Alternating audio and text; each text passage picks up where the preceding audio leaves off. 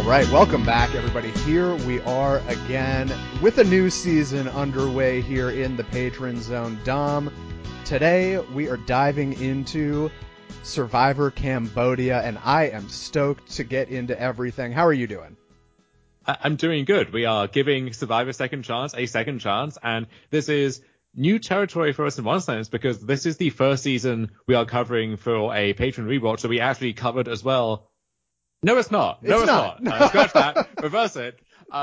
It's breaking new ground in being the second season, perhaps, that we are covering now that we also covered in real time. But the real first that I think is worth highlighting is that, and bear with me here, this is, I think, one of the most distinct and unique kind of run-ups to a season that we've ever had. And certainly in my 20 years, or excuse me, 20 seasons of watching the show live, you know, I came in at the tail end of Heroes vs. Villains, which I imagine actually, and I'll defer to you on what the hype was like in advance of that season, but I come in as part of that wave of excitement for that season. And then for the next 23 seasons now, I think in all of that time span, this is the most I've ever been kind of energized and confused, but also excited, and just so many things swirling around in my mind going into a season. And even something like Winners at War, which that concept felt inevitable at some point, and I was so jazzed that it was happening. Even that,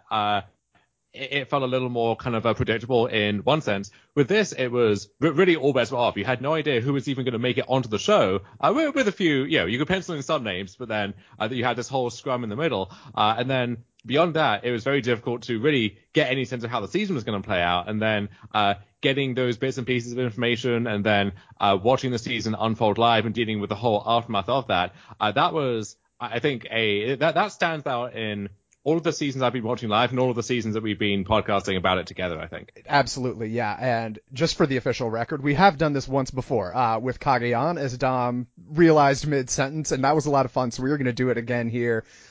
Giving a second chance, as you said, to Survivor Second Chance. Very cute of us. And Dom, I think you're totally right that this pregame stands alone, as far as I would be concerned, within the entire history of Survivor, with the possible exception in my mind of the original Survivor All-Stars, but that was in such a different just kind of era of the world, frankly, let alone just the Survivor world, that I don't think they're even necessarily that comparable. To quickly address the idea of Heroes versus Villains, I certainly remember being very, very excited for that season, but in 2010, you know, a full decade in my Survivor watching career, I still had essentially no one with whom to talk about the show. And it was actually Heroes versus Villains itself that cemented my initial kind of Survivor fandom bond with great friend of the podcast, Casual Anna. That was like the first time that I'd ever really had, and it wasn't even her. So I don't even know if I've explained this backstory before. One of her very good friends in real life, who's also a friend of mine in real life, was the only other like Survivor super fan I knew. And in 2010, we were living proximity-wise very close to each other, so we would every so often watch episodes together, and Casual Anna would just like tag along, and that's how she got like as into Survivor, if you want to put it in those terms, as she had. But Heroes versus Villains, as excited as I was certainly an entirely different kind of pre-game experience, and beyond just the kind of general fan enthusiasm, I think there are several reasons that Survivor Second Chance really stands out from the pack in terms of just the overall pre-game situation, and that is entirely what we are actually here to get into today, Dom. I know it's not our first time going back and rewatching a season that we were there to cover in real time, but I think, although now that I'm saying it, I don't even know if this is necessarily true, so I'm kind of doing the exact same thing you did here, potentially. This is at least one of the first times in any of our rewatch series that we're going to be dedicating an entire episode just to the pregame of it all. And I'm guessing anyone hearing our voice right now understands why, and hopefully agrees that that is with good reason, because I think this pregame is better than many Survivor episodes, if not seasons, overall. There is so much to dive into here. And this season stands out for us personally as well, because this was a season where we had these kind of personal, professional relationships with some of the people who would end up playing on the season. And also, this is the last season where we had this great haul of these retrospective interviews afterwards. We had Steven, we had Spencer, who I guess he goes by Ryman now. I think we should just go by Spencer, given that that was the case at the time, and that's how everyone knows him. But no intention to dead name him there. And then also your darling Kelly Wentworth as well. We actually got to get this understanding straight from the horse's mouth in a way that, and this was going to go on to be a recurring criticism, certainly by me, of the episodes, in a way that we simply didn't on the season itself. And they were able to not just fill in those gaps, but do a great job of telling all the important events in the game from their perspective too. And I guess it's lucky for us that some of our horses in the race there, they went far in the season, right? Spencer is a losing finalist. Steven has this amazing arc on the show. Kelly comes so agonizingly close and then cements her reputation as this Survivor legend and will go on to play again as well. And so in terms of just our engagement with it, we had much more of a personal stake than we've had in maybe any other season as well. Oh, absolutely, yeah. And there is a ton to dive into as far as the ballot goes, the pre-gaming goes, a lot of things along those lines. Dom, in kind of mentally preparing myself for this episode, I feel strongly that I want to start in one particular place, and that is with this. I believe that Survivor Second Chance is one of, if not the single greatest format in the history of the show. I think Second Chance itself deserves a second chance, a third chance, and many future iterations, because having people who know what it's like to be on the show are all on roughly the same footing going in, i.e. there are no like winners among them. No one's gonna too aggressively, in most cases, kind of like stand out from the pack in either direction, and all of them are coming in with something to prove to themselves or to the audience, with some sort of kind of axe to grind, potentially, something they want some sort of fulfillment on that they didn't get their first time. And additionally, I think having players where it is squarely their second time playing Survivor is going to most often lead to the recipe for success,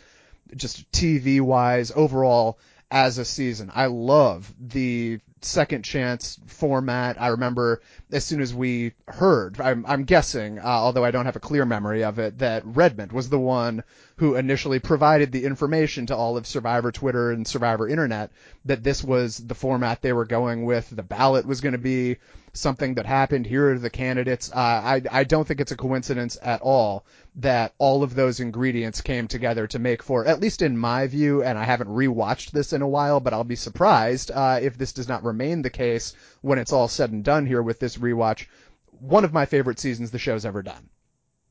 I remember feeling very conflicted about the season as it was airing in real time and thinking the raw material here, it seems so great to me, and it feels like we're only getting a tiny fraction of that, and that felt very disappointing because the ingredients were there for a great season and we weren't being given those.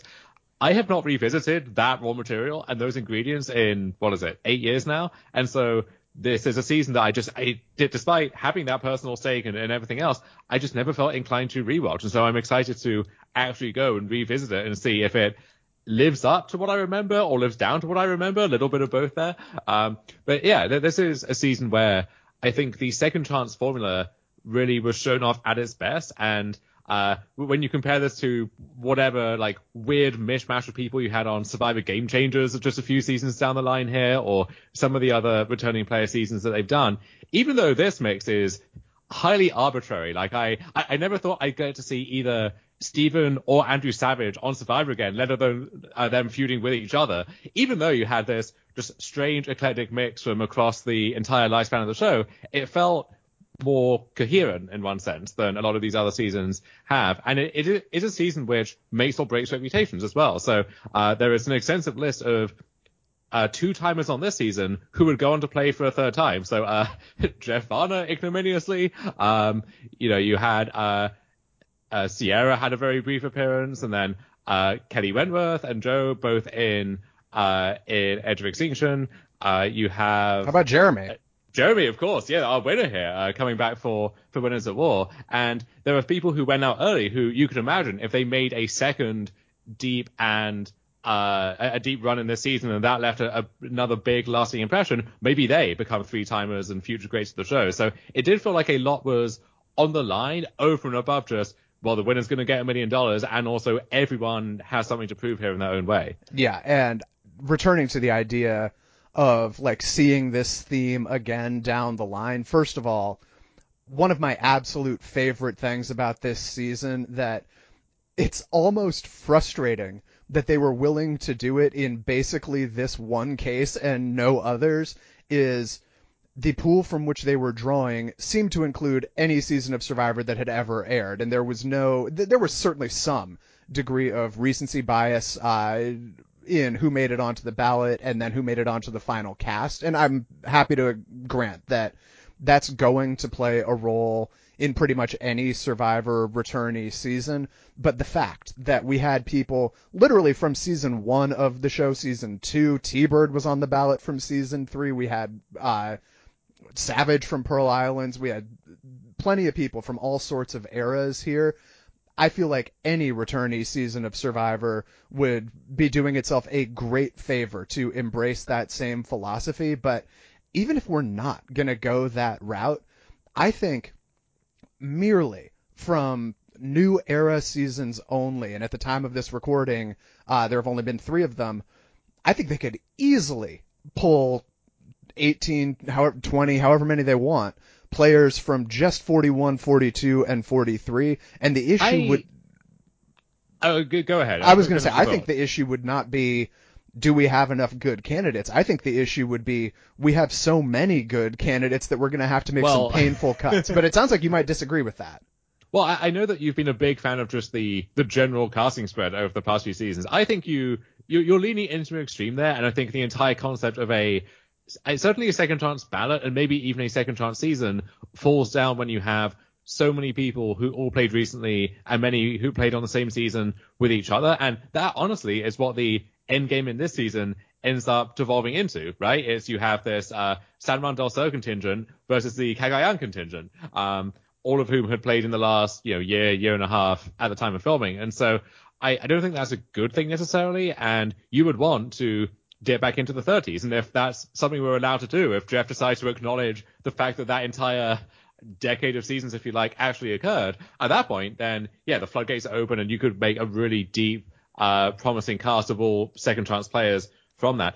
I think one structural issue that would really directly collide with that now is the diversity requirement, right? Because as of the 40s, CBS is committed to having at least 50% non-white contestants on any of their reality programming. And I don't know if that is the natural outcome of a fan-driven ballot, to put it that way. And so there were ways you can fudge that. And there was the infamous disclaimer on this ballot in Cambodia of the final say rests with CBS, and this is just advisory, if you like. It was later deleted. But unless you want to go as far as having like an explicit kind of separate ballot by ethnicity, which would raise its own problems, then I think you would have to read between the lines and say, yeah, the fix is going to be into some degree, if only to meet this requirement, which, however sincerely or insincerely, they are committed to upholding now. I see where you were coming from with that, and I don't necessarily disagree. I also want to just circle back to something you said about the influx of recent players making it into the end game of this season and potentially having a lot from Cagayan and San Juan del Sur playing into how all of this is ultimately going to go. I do not disagree with you, and I think in a perfect world, you're totally right that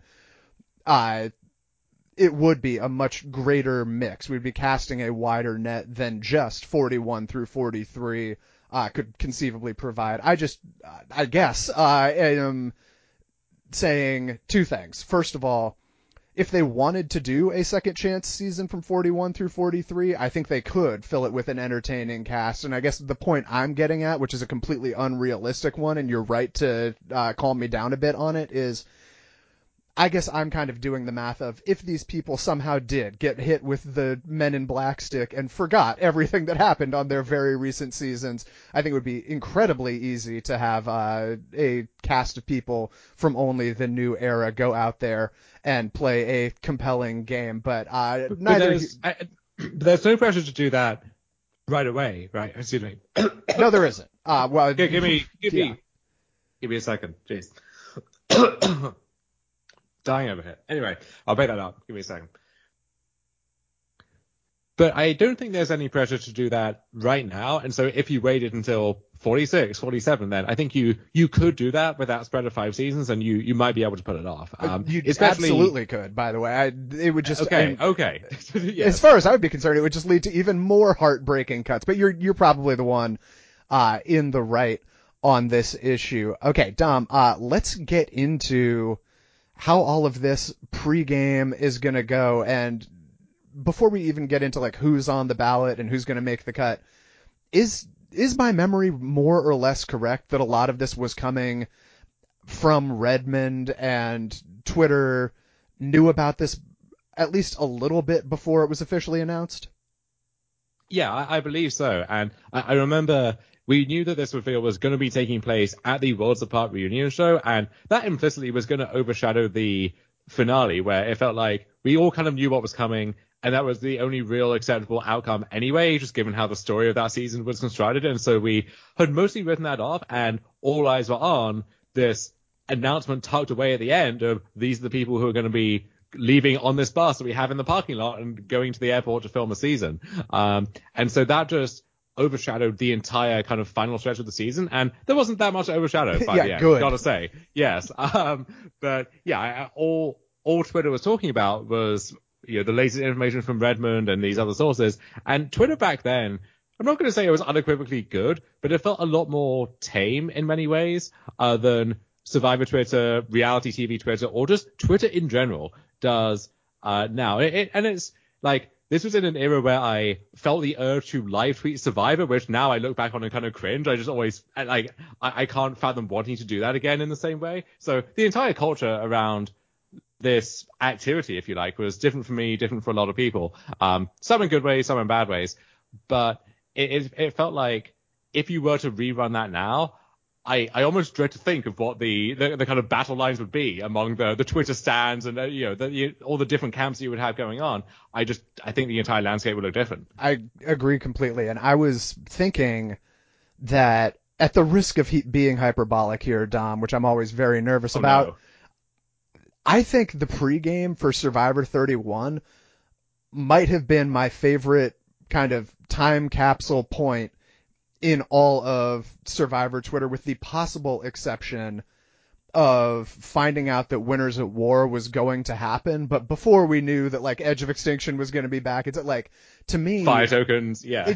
Well, I was excited about Fire Tokens before I saw the actual rule set, but for me, I really have, maybe I've blocked some of them out, but I have nothing but fond memories of the early days of discussion about Survivor 31, and I feel like the Survivor Twitter community at large was about as electric as it was ever going to get there. And I think Winners at War, that pregame, well, obviously very exciting, finally having on our hands this season that the general idea of which had been certainly bandied about many, many, many times over the years of having nothing but champions come back to battle it out, and, getting the black and white versus the color photos of like who was in the mix to return was a lot of fun, and I certainly don't want to take anything away from that, but I really do think that like on the whole, at least as far as my memory of things is concerned, Survivor 31 pregame really was potentially the like all-time highlight of Survivor Twitter. So let's get into how all of this played out. We initially get word that this is going to be the theme of the season. Here's what's going to happen. And at a certain point, it becomes clear that the way this is going to go is a ballot is going to be released with 32 candidates, and 20 of them are going to make it onto the show. We have 16 men and 16 women, and we eventually get our final list, and like the voting is open. And first thing I want to get into here, Dom, is the way that this voting worked, and to table for the time being the fact that maybe this voting was irrelevant altogether, but it was at least a fun kind of mental exercise for the Survivor fans. The way it went is you had 2 separate ballots, and when voting, you had to vote for exactly 10 of the 16 people on whichever ballot you were filling out, and it did not take Survivor fans long, and understandably so, to recognize that, under this rule set where I have to cast exactly 10 votes and I can't just put my favorite down and leave everyone else off and just have it be a net good thing for them no matter what, Survivor Twitter was very quick to realize, so we are in essence voting for who we don't want to be on this season, because we're putting on more people on our ballot than we're leaving off. So people, even those who were like dying to have a Joe or a Spencer back on the season, also had other favorites, and they would leave Joe and Spencer off their ballot. I think I may have done this myself, just knowing Joe and Spencer are 100% to be back out there no matter what. So tactically, I would be much smarter under certain circumstances to... And looking back, leaving Joe and Spencer off your ballot, probably a good choice once all is said and done. Yeah. Yeah, there are many things from this season, Dom, that I'm going to say have not aged super well, and neither Joe or Spencer may even be the number one candidate there. But long story short, like, it was not only here are the ballots, go and cast your votes. Straight away, Survivor Twitter was like all over the idea of, if I really want this person to be on the ballot, then actually I should be voting this way, even if it's not my like top 10 most favorite people, because it makes more sense in terms of who I'm leaving off the ballot. Like, that becomes more important than who I'm actually putting on there. So that was a lot of fun to watch play out and watch these stan armies kind of organize and get the word out about like how to optimize your ballot if you really want this person to make the season. And then on top of all of the ballot discussion, Dom, I thought one of the really cool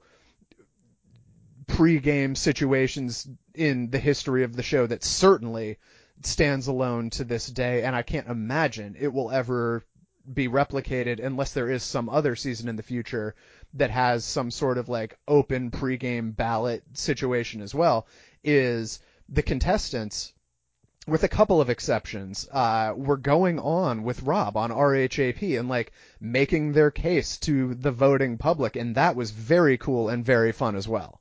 And even us, very briefly, friend of the show, PG Law, made an appearance, and we got to dip our toe in that ourselves. But this was also the first real test of just how big and influential the superfan community would actually end up being, right? Because the community itself had grown over time, and lots of new people were coming in, and I think the excitement of this concept had drawn back in some lapsed Survivor fans, people who were there for the old days and were just thrilled to have a chance to actually see Kelly Wigglesworth. Freudian slip there, back on our screen again. But there's always been the sense of, well, the mass is out there. If, like, the worst thing that could happen would be for the show to give in to the Russell Hansons of the world and make some part of the show up for a public vote. And to the extent that the show did offer you that, well, this is the fan base, the not-so-silent majority, that delivered you fan favorite Jane Bright and fan favorite Lisa Welcher and so on and so forth. And so there was also this sense of trepidation that, well, if this is an open and democratic process, oh my God, what's going to happen? Because the fan favorites who, you know, we as RHAP listeners and patrons, we love Stephen Fishbach. Do the people out there even remember or know who this guy is? And so for some of those more obscure people, or the people who could not rely on that wellspring of public support, then it really was up in the air as to who would actually make it on. Yeah, and I do think Steven probably may have even been surprised that he was getting a second shot on Survivor, and I obviously don't know any of this to be true with certainty, but it wouldn't shock me, to say the least, if his being in the mix for this season was overwhelmingly because of RHAP. And I think this was the first season where the influence that Rob in particular has on just the Survivor internet at large really became abundantly clear and has obviously not slowed down to any degree over the years there. But certainly I was one person who was thrilled to see Stephen back on the ballot and make it on there, although I know I was by no means alone along those lines. Dom, and just on that quickly, so there was this divide between this, however small or big, group of really enfranchised and dedicated superfans, and then just the audience out there at large. And the format for this vote was effectively like the BB All Stars kind of build-in vote, or very similar to how like American Idol and other shows did it too, where you could vote multiple times and you could vote. So I think it was capped at like once per 24-hour period, although some people found creative workarounds for that. But basically, if you were dedicated, you could be hitting the phones every day and like trying to drum up support for your people. And so even though we all understood, the number of people who know and care who Stephen Fishbach is much less than the 50 million people who saw Kimi Kappenberg every week on TV back in 2001, that smaller group is also much more vocal, much more dedicated. They will be voting every day, and will be more strategic in how they vote. And will that be enough to cancel out whatever this like seething mass of public opinion is over here instead? You saying that, just the idea of like gaming the system potentially and finding workarounds for voting more often, for whatever reason, was like the first time I think I'd ever really considered the idea of like the candidates themselves trying to find workarounds. And I know semi-famously Andrew Savage like took out ad space on the CBS.com Survivor page, and I think was probably greatly aided by being Jeff Probst's like hero for many years leading up to this, and probably felt better. I mean, baller move, honestly, to buy that ad space. And if you're making that Silicon Valley CEO money, absolutely do that, because you'd be a fool not to. I mean, not only the ad space, but when you put it in those terms, it just popped into my mind the idea of Savage like finding some warehouse full of the kind of like entry level aspiring Silicon Valley types to just cast ballots for him all day, like Veruca Salt's dad from Willy Wonka, just like ripping open trying to get the golden ticket there. And hey, if you're not doing that, you don't want it enough, frankly. Absolutely not. So let's get into how all of this was looking once we saw the names that were on the ballots, because I think one of the coolest and potentially kind of most important elements in terms of how hard the contestants were campaigning and drumming up engagement on Twitter, which I'm sure CBS liked a lot, is, as far as I was concerned, and I think, if they're being honest, as far as most of them would have been concerned, the two people who I thought stood out as just very clear, literal 100.0% locks, they are going to be on this season, were, as mentioned already, Joe and Spencer. I think it was impossible that either of them would miss the cut, but I think they were essentially alone in that tier, and everyone else who was on this ballot had to at least some degree sweat it out here. I think there were plenty of others who were very high likelihood, like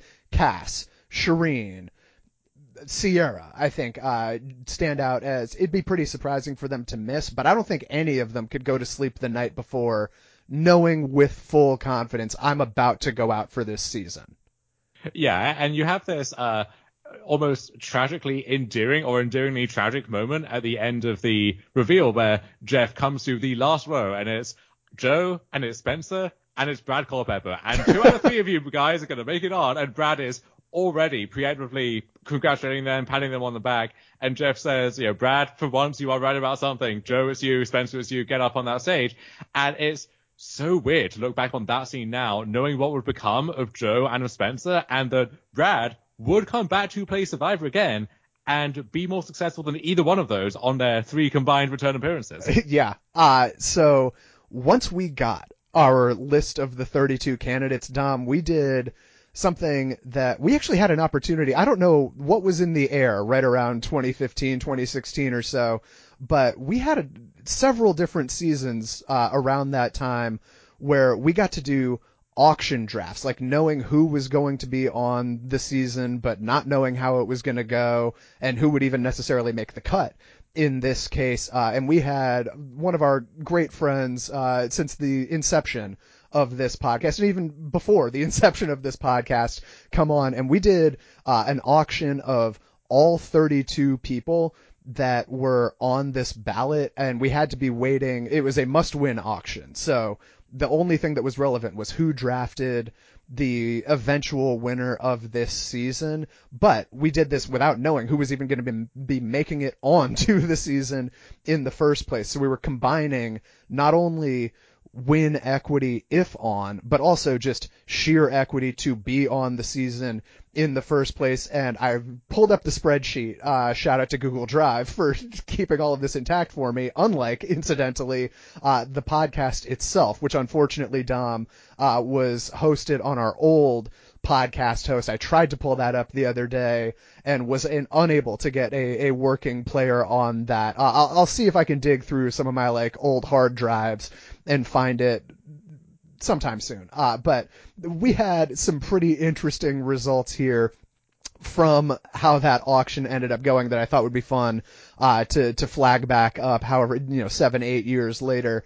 Dom, the most expensive player in that auction, and I should say this was unlike the other auctions that we did, which were kind of uncapped in terms of how much money you could spend overall or on any different player. In this case, I think this might have been the literal first one we did, if not very close to it, and we just did a set budget of $200 auction dollars for each of me, you, and Kaz.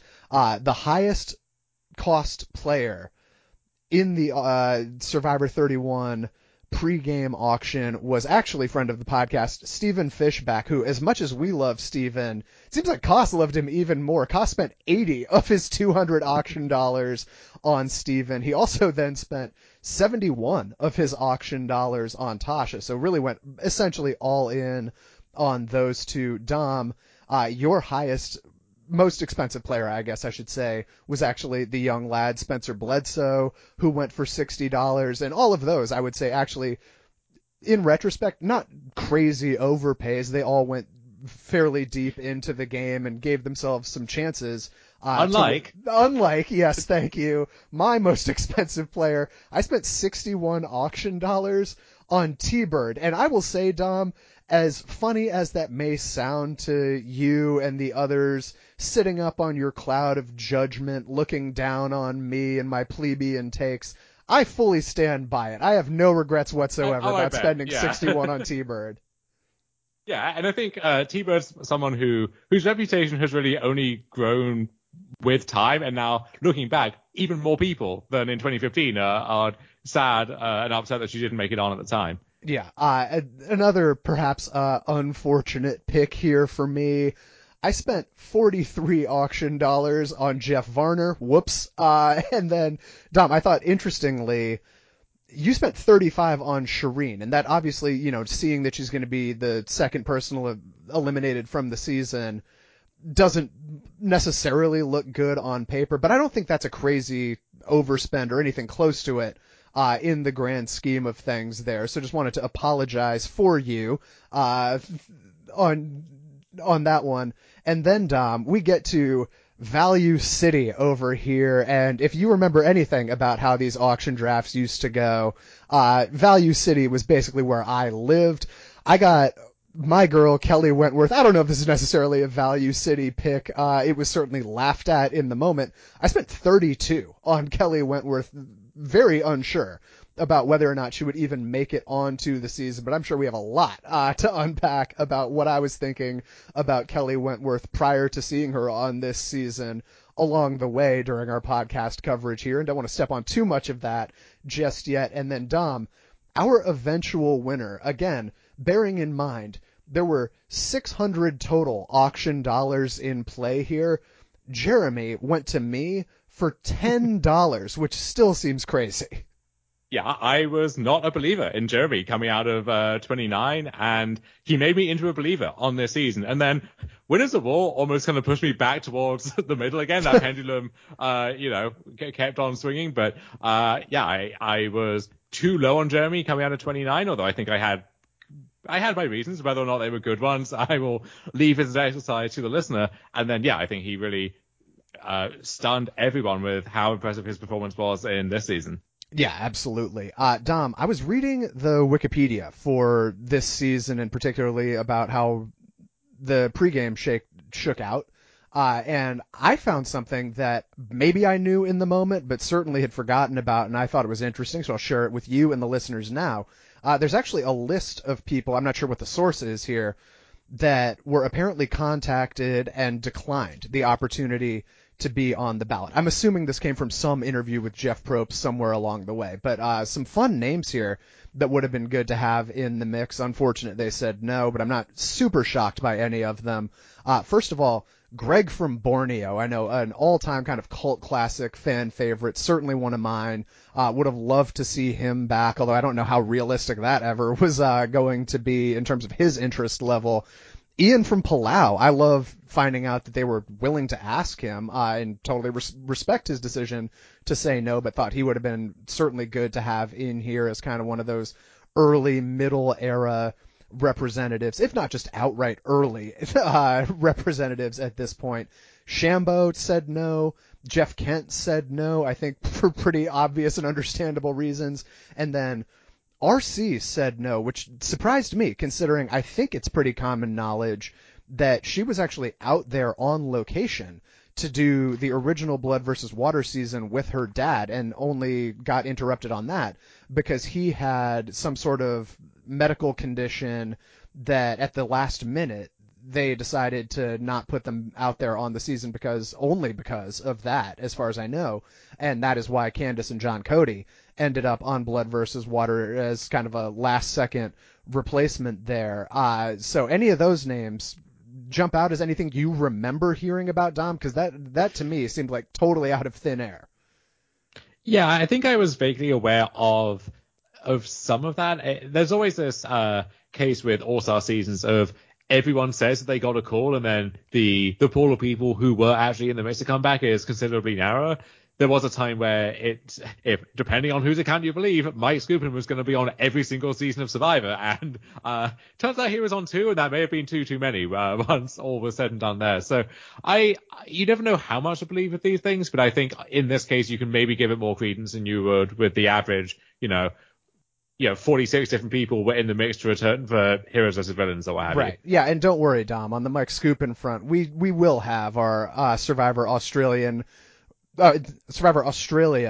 representative here humiliating themselves and probably wishing they had just let their initial reputation remain intact. And then additionally, you mentioned Brad Culpepper being there, and that's a very funny moment. I had forgotten that he was even on the ballot until I saw it, and then of course remembered that legendary kind of slow roll needling by Probst there, where he had him essentially announce to Joe and Spencer that they had made it and he had not, and then until seeing it on Wikipedia, I had no memory whatsoever that Troyzan was on this ballot, but that's another name that is certainly going to come up again later in the kind of chronological run of Survivor, and continues to baffle me that is a name that came up later. Dom, let's get into the results of these votes, if you want to say that the votes were what was relevant, although I have my own questions / suspicions about that. But there were definitely some surprises when we show up to that Worlds Apart finale, and finally, after 2.5 hours of watching Mike Holloway do the happy dance, I get to find out who's going to be on this next season. The number one biggest surprise, I feel like, had to be Shane Powers, right? Do you disagree with that?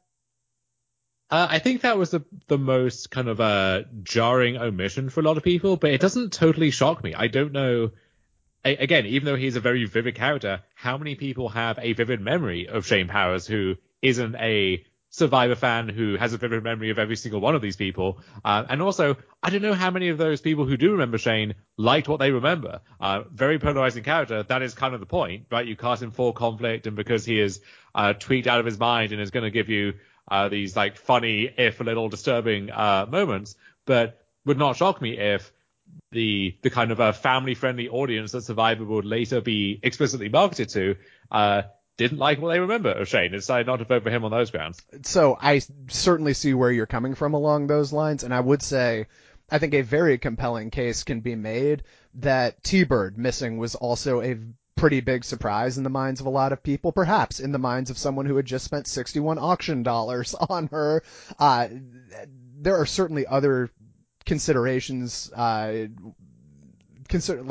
other candidates one could consider as surprises for many different reasons to either make it or not make it. But I guess my memory is when Shane didn't make it, that was the moment for me that it felt like you could kind of feel the tension in the room just through the TV. And maybe it was because everyone was nervous that they were now about to get murdered at some Survivor after party or whatever. But Shane and T-Bird missing it, I would say, were the two most like jarring slash glare. Okay. Jarring slash glaring, aka jarring omissions of the evening for me. At the same time, I mean, I would say as well, I am glad that Shane missed out on the season. As much as he might have been fun in small doses on TV if he could control himself, I don't know if mentally he was fit to go out there, certainly initially, but also here in 2015 as well. And just from what I've seen of him across the years, I don't know what my tolerance level for Shane Powers actually is, and I think that it's very easy to imagine like things going wrong on the season involving Shane Powers in a way that it maybe is not for a lot of these others who, after the show, maybe did not do themselves any favors, but who were at least able to keep it together out there on the island. I totally agree with that, for the record, and I know that that's potentially going to be an unpopular take. I know there were a lot of people who would have loved to have Shane on this season, but I am very much on board with your side of that, and not only because of the just kind of general chaos surrounding Shane 24/7 and what may or may not happen if people cross him, and if their apartments that may or may not be shitty in LA might be getting raided and broken into. But additionally, Shane Powers, and I promise we're not going to spend too much longer on the Shane Powers side of everything. We have plenty of other things to get into. Shane, as far as I have ever been able to tell, is barely a gamer when it comes to Survivor. I feel like if Shane had made it onto this season, he would have just been another person in kind of the Andrew Savage mold of get my group, stick with it, that's it, no second guessing, buy on strong, nothing else to think about. And I don't think that's what this season kind of spiritually was about. No, this was maybe the worst season to have that old school mentality on, because this is where we almost officially move into post-modern Survivor, where we have trust clusters and voting blocks, and the idea of just an alliance or loyalty seems almost laughable by the end of things. And so, if Shane was going to be on any returning player season, this would maybe be the worst one for him to just like stumble into ass first. Totally, yeah. And then on the side of at least relatively surprising people who did end up making the cut here,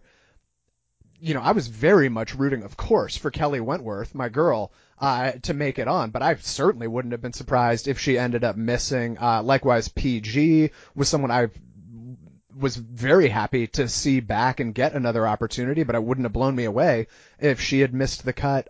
Kelly Wigglesworth, I think, probably had a pretty significant upper hand, being the only person from the literal first season of the show, but I don't think anyone would have been that surprised if she had missed the cut. And then certainly Monica Padilla, I know, was like a very trendy kind of like Amber Burkich in All Stars sort of preseason winner pick, especially when she ended up making it onto the final cast there. But I don't think anyone could look you in the face and say that they would have been blown away if she had missed it either. And then over on the men's side, I think there were probably some similar cases there, like Jeff Varner, was someone who, again, in the moment, in the year 2015, before we had seen him on Twitter to speak of, or seen him on Game Changers, of course, to speak of, I think Jeff Varner was someone who was like an immensely popular kind of fan favorite, would love to see this happen if it were realistic, but it seems unlikely that he's ever going to get the chance, and then he pops up on the ballot here.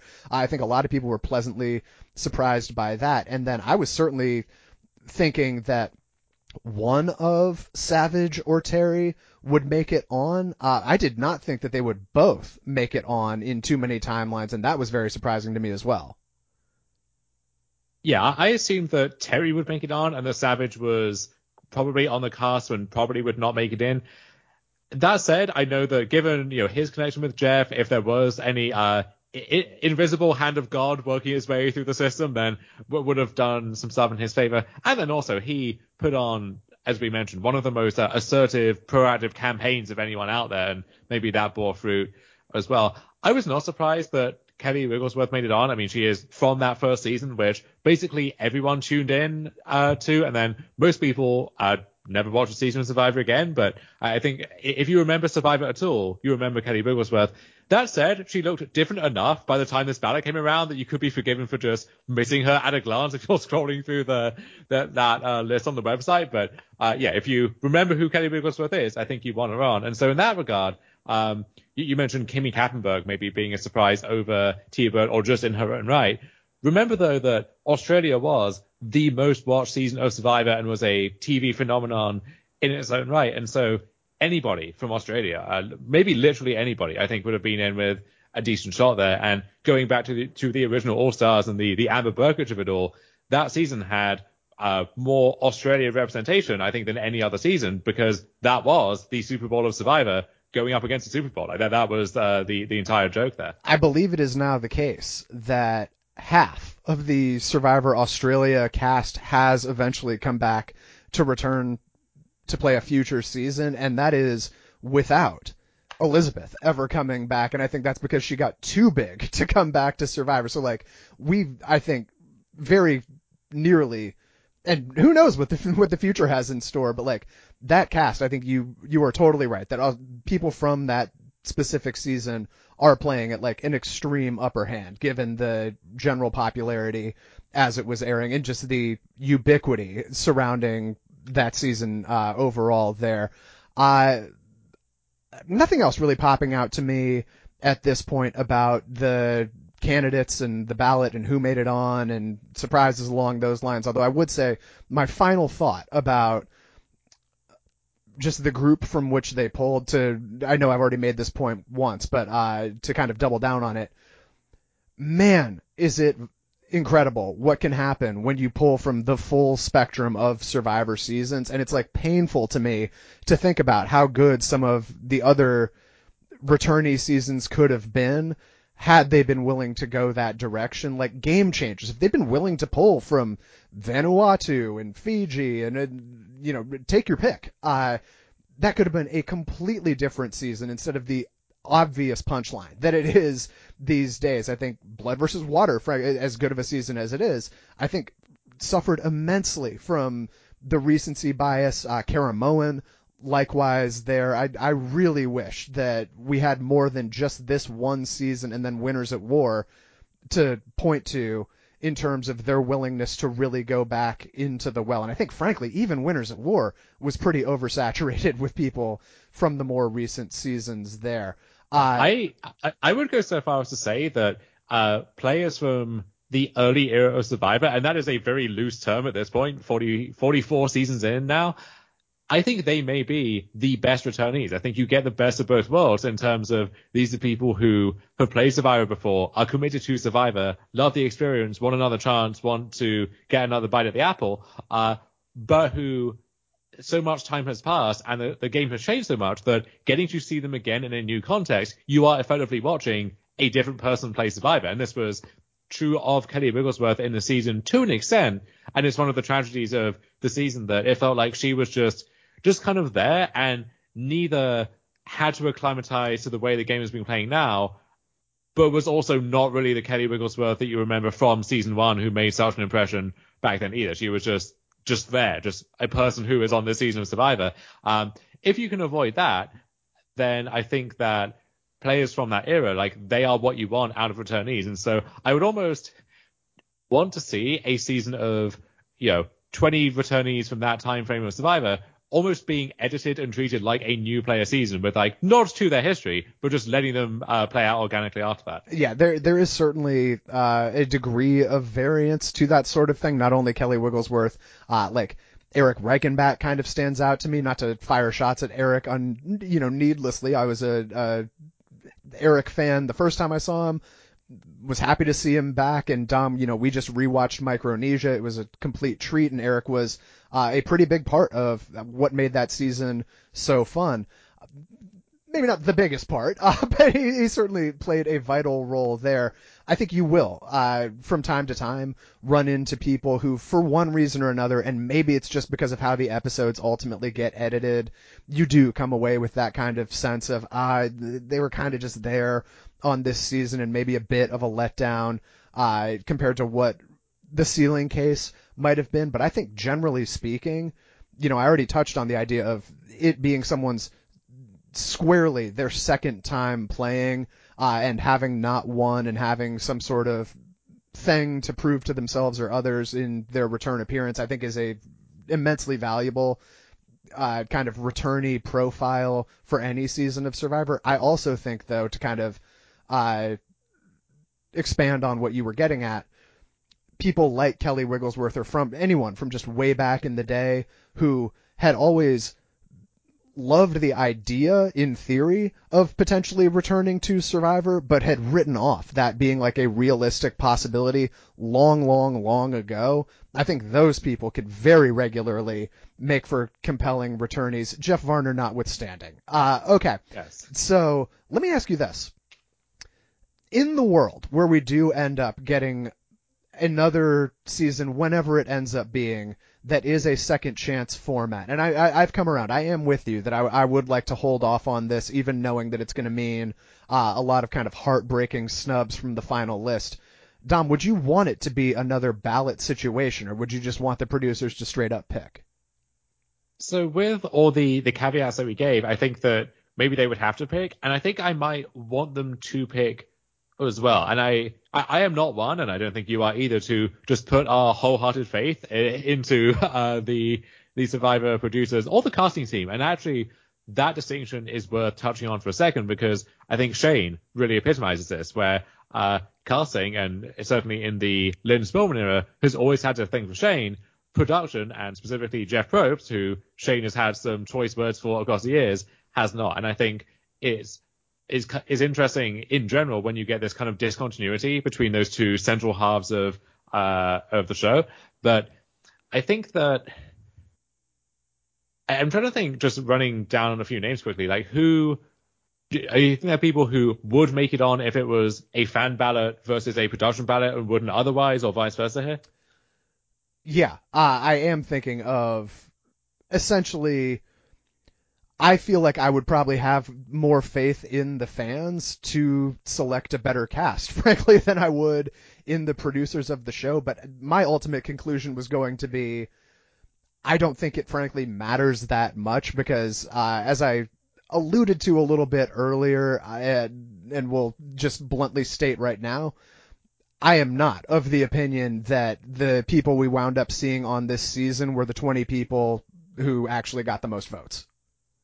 Okay, let's get into that then. Well, I mean, I don't think there's frankly like a ton to be diving into here, but even acknowledging what an upper hand people from Australia had, I really do not, I can't talk myself into the idea that the voters who remembered the early days would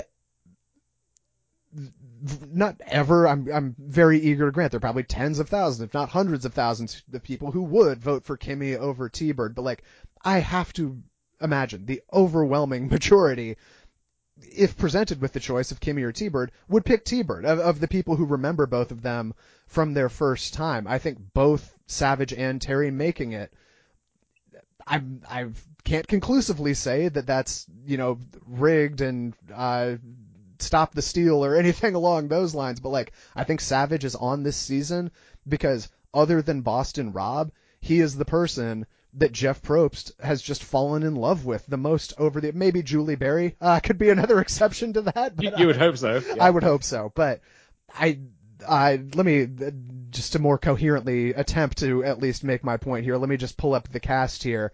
I don't know necessarily that, for instance, as I'm desperately scrolling through here, I don't know if I'm going to be able to. It just seems strange to me, some of the particularly like earlier season people making it on over some of the others. That feels a bit off. And additionally, as you flagged up, I think Shane and the words that he has had for the producers over the years could have very conceivably turned him from someone who did easily clear the benchmark as a top 10 vote getter to miss the final cut. I think that going back to the Kimmy and T-Bird thing, and I don't think there's too much more to get into here, but I think it is just more people watched Australia than watched Africa. Most people who were so keen to see players from that era back voted for both or neither. I don't think many people like splitting the difference there, if at all. And then I struggle to think, though, okay, if you're a producer kind of getting your hands dirty and rigging this ballot, why would you want Kimmy over specifically T-Bird? And it's like, to me, you kind of, how should I say this? I think that certainly in the superfan imagination, T-Bird occupies a much more prominent place and they have much more vivid memories of her than the average person who saw T-Bird on Survivor Africa does. And so if you ask the understandable question of, well, why would they choose Kimmy over T-Bird? I think the answer there is kind of the same in that, well, yeah, I mean, Kimmy is just a bigger character who is going to offer more to the average season, if only to be this kind of flame out who has a few good episodes, goes out early, and then the real fan favorites get to take over. Yeah, and to clarify, I, as usual, am basing my take on pretty much nothing. I can't conclusively state any of this. I just, knowing what I know about Survivor producers, would frankly be surprised if these were actually the top 10 vote getters on each of those two ballots there. Let's get into the actual accusations around that have been leveled by someone who was on that ballot in Max Dawson, because he has very vocally been disenchanted with the show for some time, and this is from his Reddit comments. Max spills the tea on the second chance ballot, so I'll read this off quickly. Someone who I really trusted and who had worked for the show told me a few days before the reunion that 1, I was a lock to make the cast, 2, it wasn't really a true fan vote, and 3, I was specifically put on the ballot so that I could be an early boot and the production darlings would stick around longer.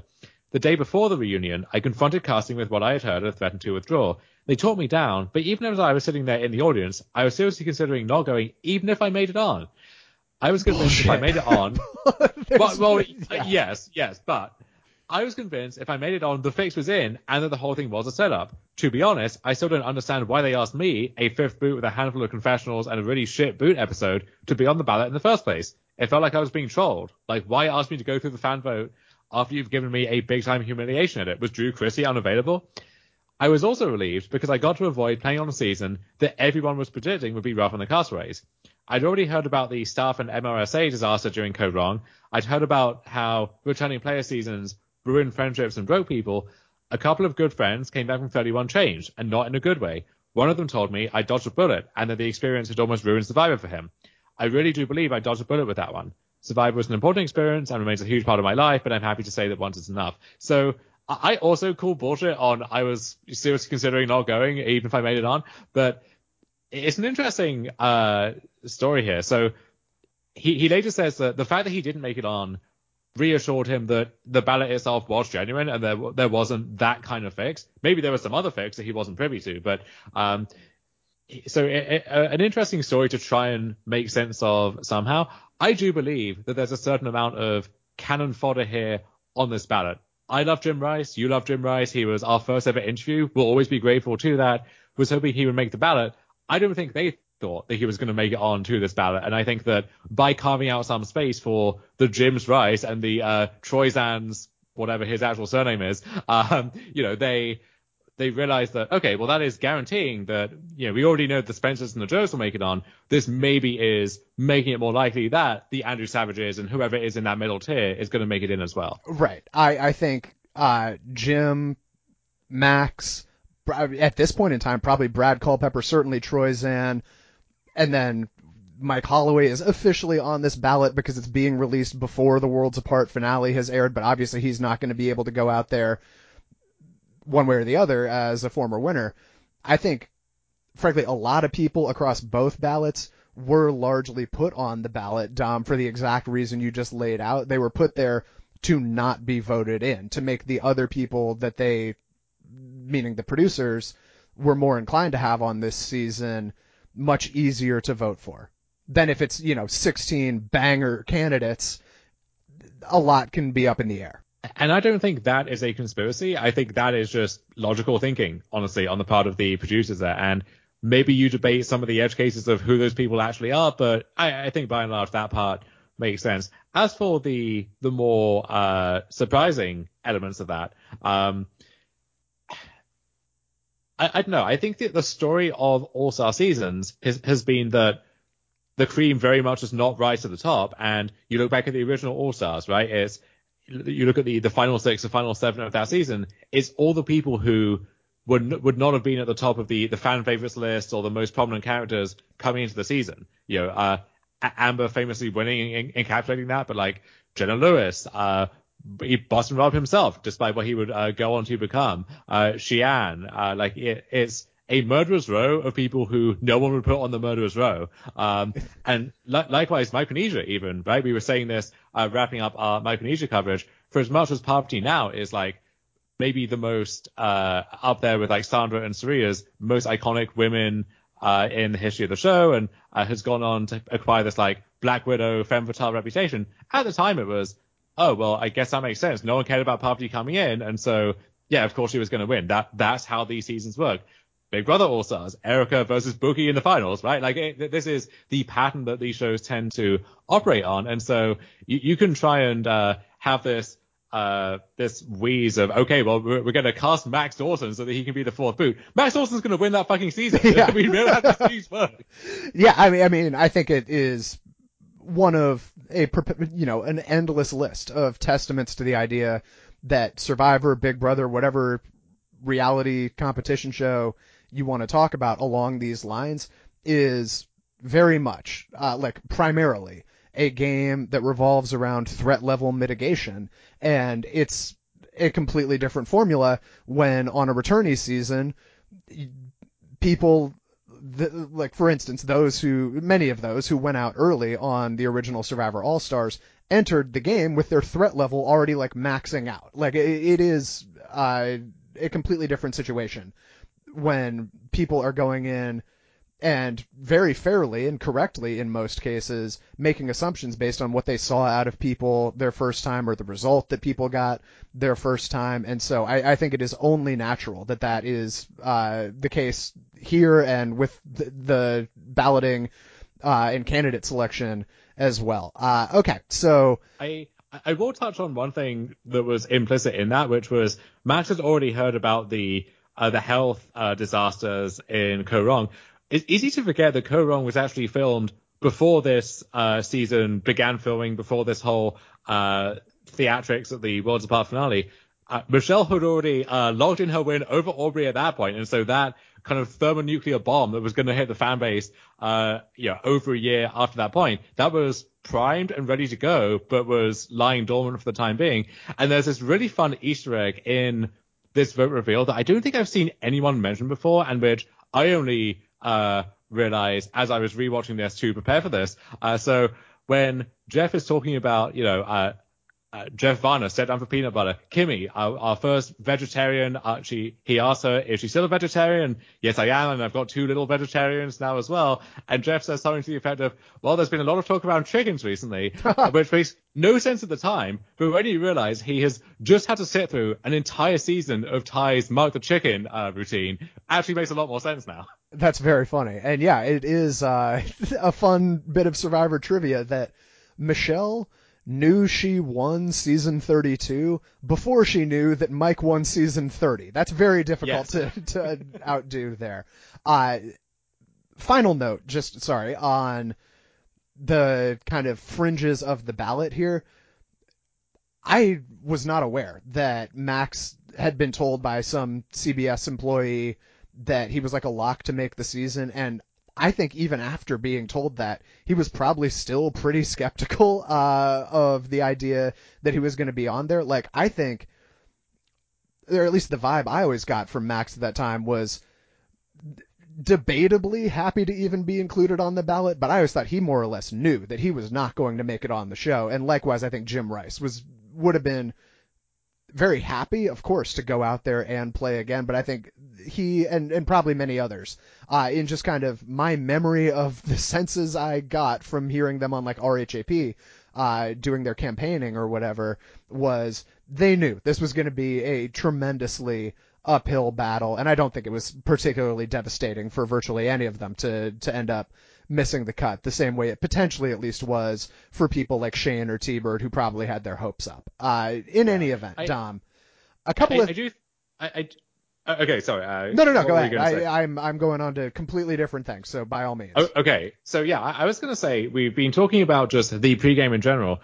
Should we talk about some of the actual pregaming that was going on here? Because there is a sense in which the rich get richer when it comes to this process, because if you are someone who is in the mix to maybe make it on the show and you're lining up your ducks in a row pregame in that eventuality, then ideally you want your pregamers in that alliance to be people who you think are going to make it on the show as well. And so maybe you're going to reach out to the Spencers over here and the Shireens over there and the people who you think, they're definitely going to be there. And if you are a Jim Rice in the thick of it, then it's like, well, are people even going to talk to you? Because you making it on would be a surprise. And so once you get there, like, you being there is unlikely. And as a result, you surviving for very long is that much more unlikely because you don't have those relationships coming in to work with. I think that is an excellent point. And my main memory of hearing about the pre-gaming that it was going on, and I think it's the case that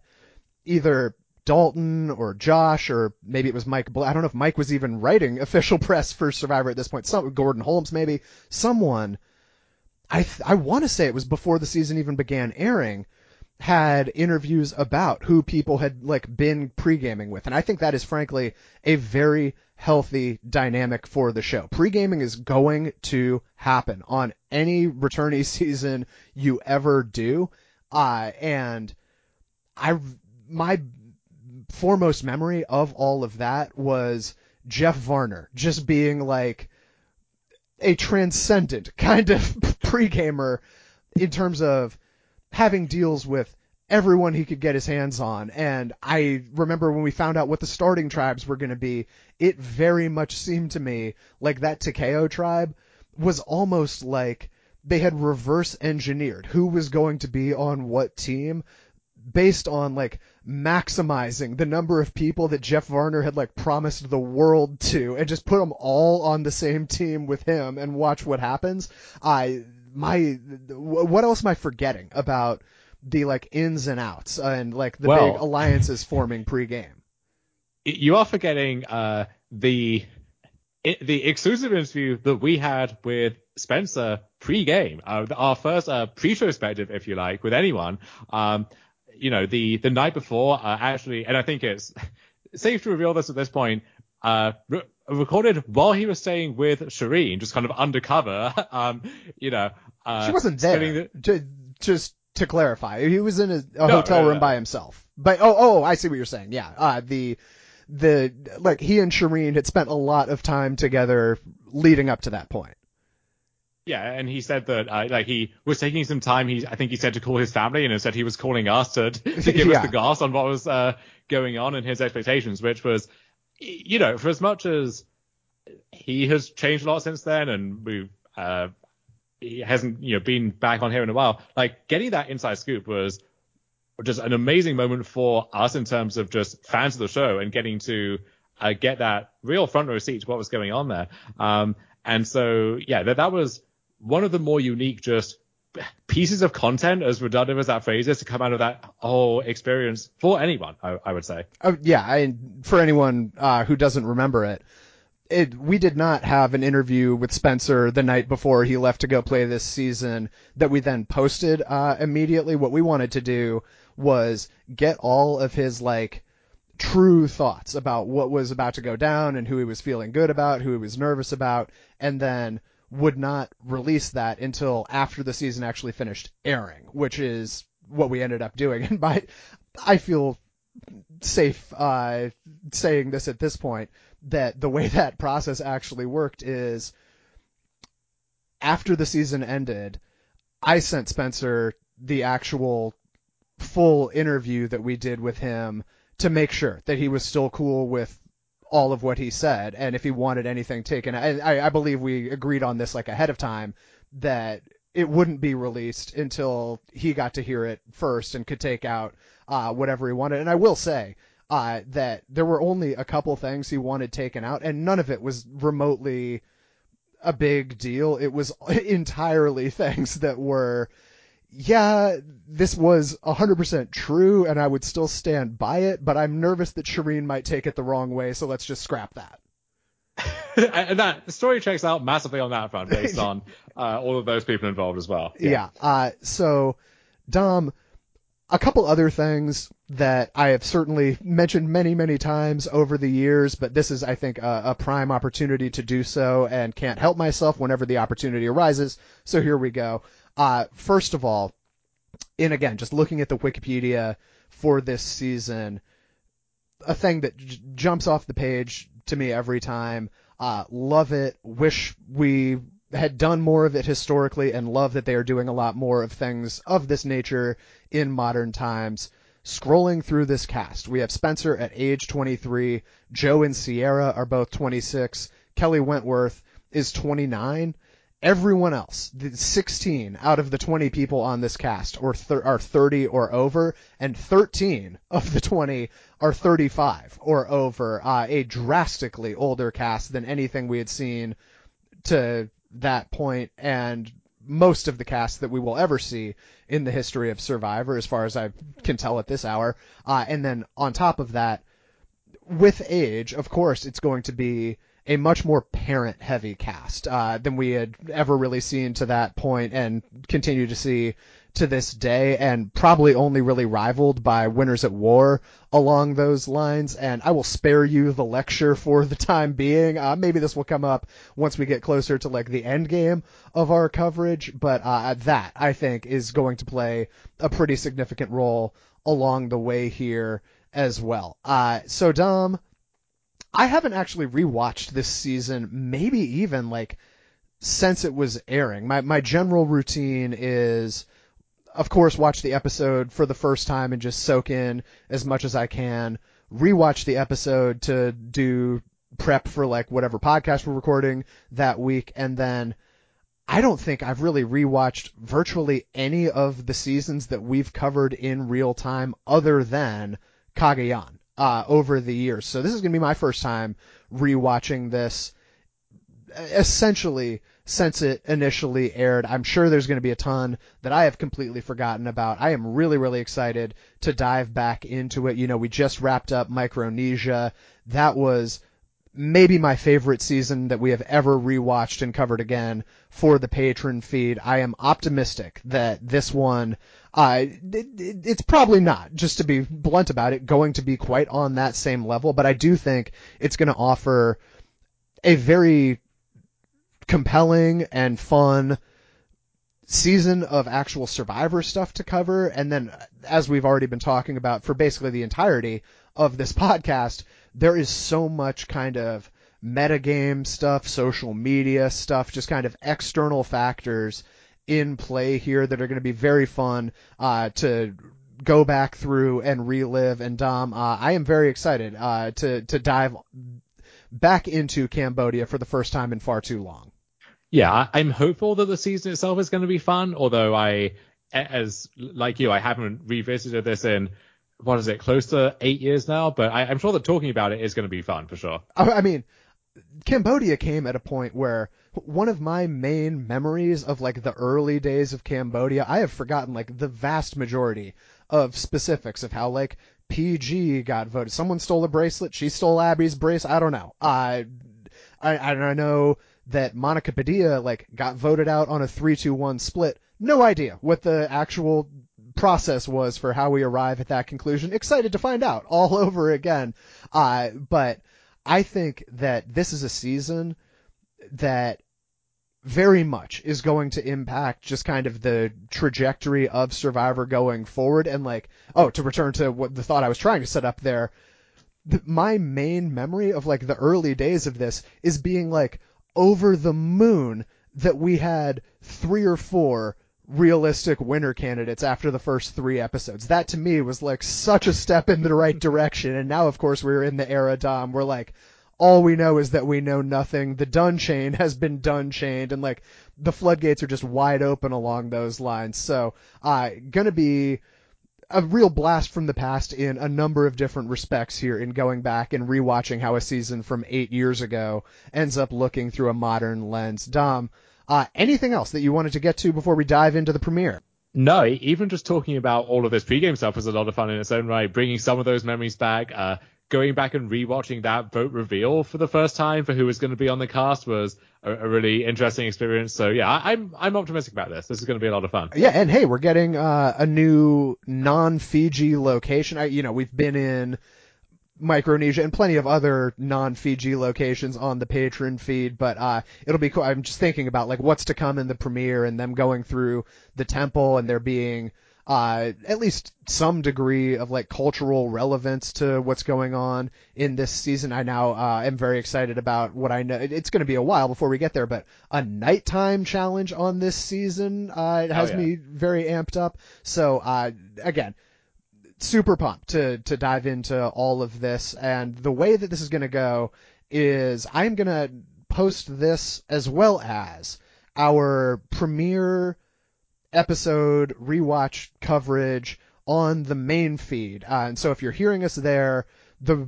remainder of this season is going to be over on the Patreon feed at patreon.com/Dom and Colin. And over there, we have many, many, many other seasons at this point that we've gone back and rewatched episode by episode, much like we're going to be doing with Cambodia here. As mentioned several times to this point, just wrapped up Micronesia. Ton of fun. Heroes versus Villains over there. China, Fiji, Guatemala. I'm sure I'm forgetting many others. Some Big Brother seasons, some The Mole seasons, a lot of random bonus episodes. If anyone would be interested in, at this point, what is probably like hundreds of hours of additional content, patreon.com/Dom and Colin, and that is where you're going to be able to hear episodes 2 and beyond of our Cambodia coverage. But for the people, again, hearing us on the main feed now, I'm just going to put a kind of seamless transition into the premiere episode for the people hearing us ahead of time on Patreon. That is going to be, hopefully in the not too distant future. I think we should be able to get into this pretty quickly. So everyone who made it to this point, I guess, to once again split it between main feed people. Main feed people, don't go anywhere. The premiere is coming right up. Patreon people, thank you, of course, as always, for supporting the show, and the premiere will be right around the corner. In either case, we will talk to you soon. Take care, everybody.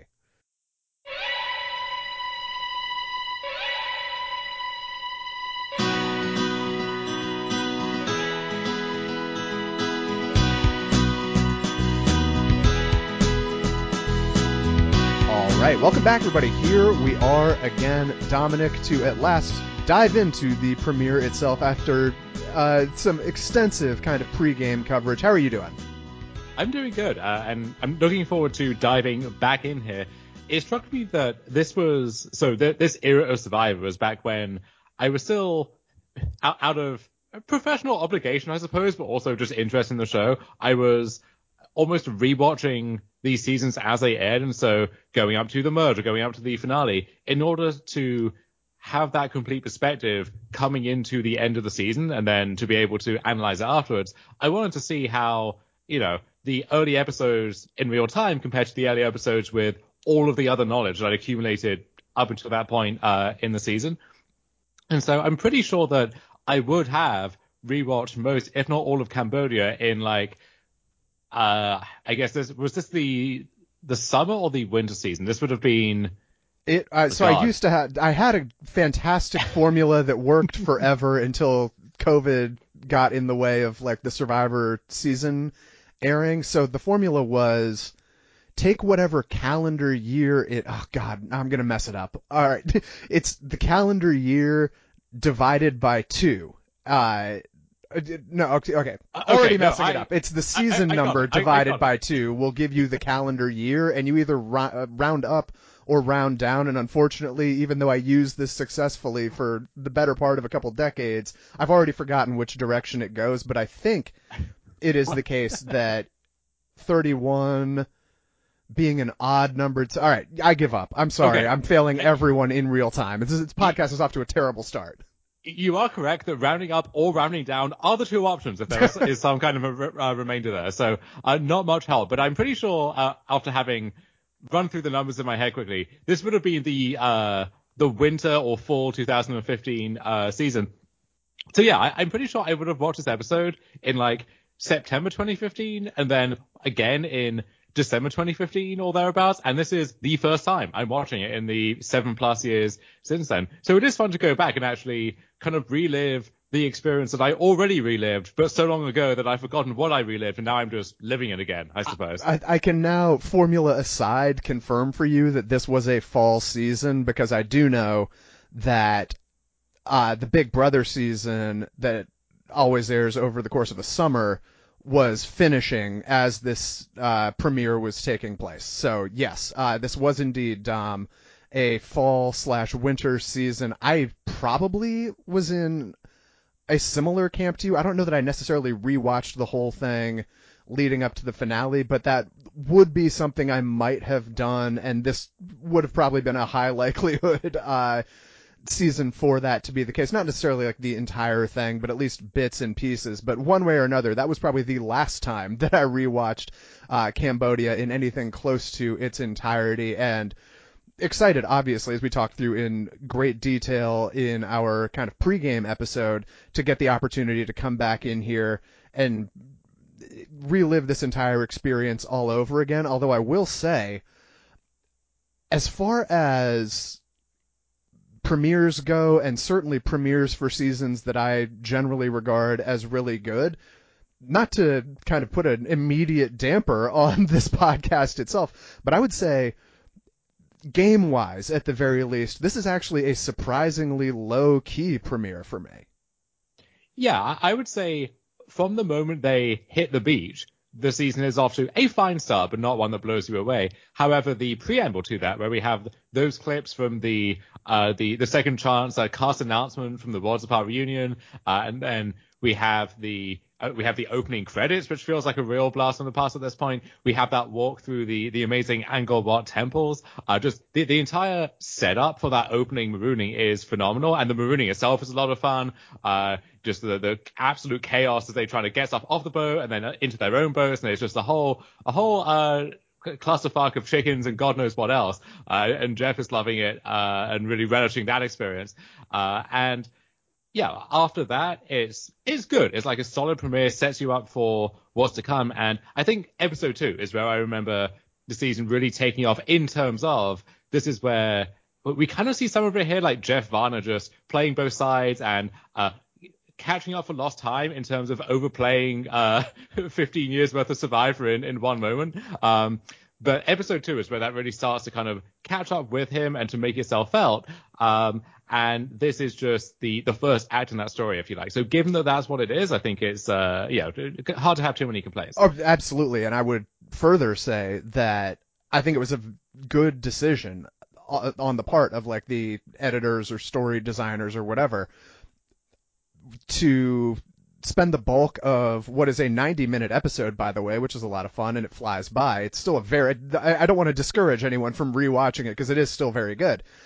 To spend the bulk of that reintroducing us to the characters and the people that we at least theoretically have selected to be back on this show, get to know what kind of like baggage they have hanging over their heads coming into this season. And I think it's a very strong decision to spend most of the time on that sort of thing when the vote itself I don't at all mean to diminish what was going on the beaches by calling it straightforward, but it's certainly not like an all-time kind of epic premiere blindside, and it is very clearly a story that can be told pretty succinctly. So I'm a fan of the decision to make this an episode that doesn't have like this crazy hectic live tribal. I guess you can't really force or fake a live tribal, but you understand what I'm saying. I think in this case, it was a very smart call to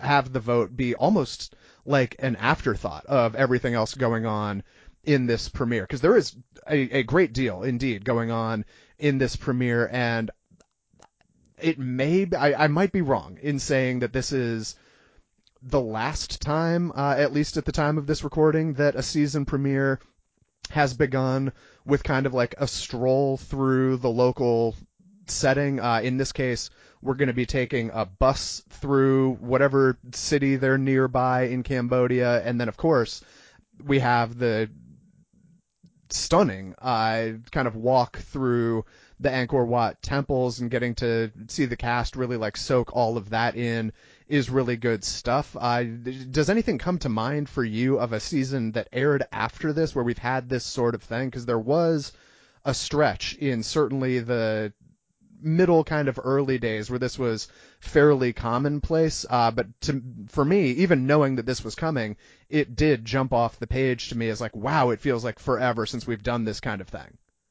Yeah, no more recent examples than that spring to mind, and it would almost be impossible to do that now, where you understand you are in the same location the entire time, but the specifics of that location are never really acknowledged. It feels like we get to see the beaches as background or as setting, but nothing outside of that like immediate production zone is even on our radar at all, despite it being like the go-to location for the show now. So to see both the location as such a central part of this introduction, and then that intro sequence with the credits, it gives a very old school feeling to a season where, for a lot of people, this is the bridge between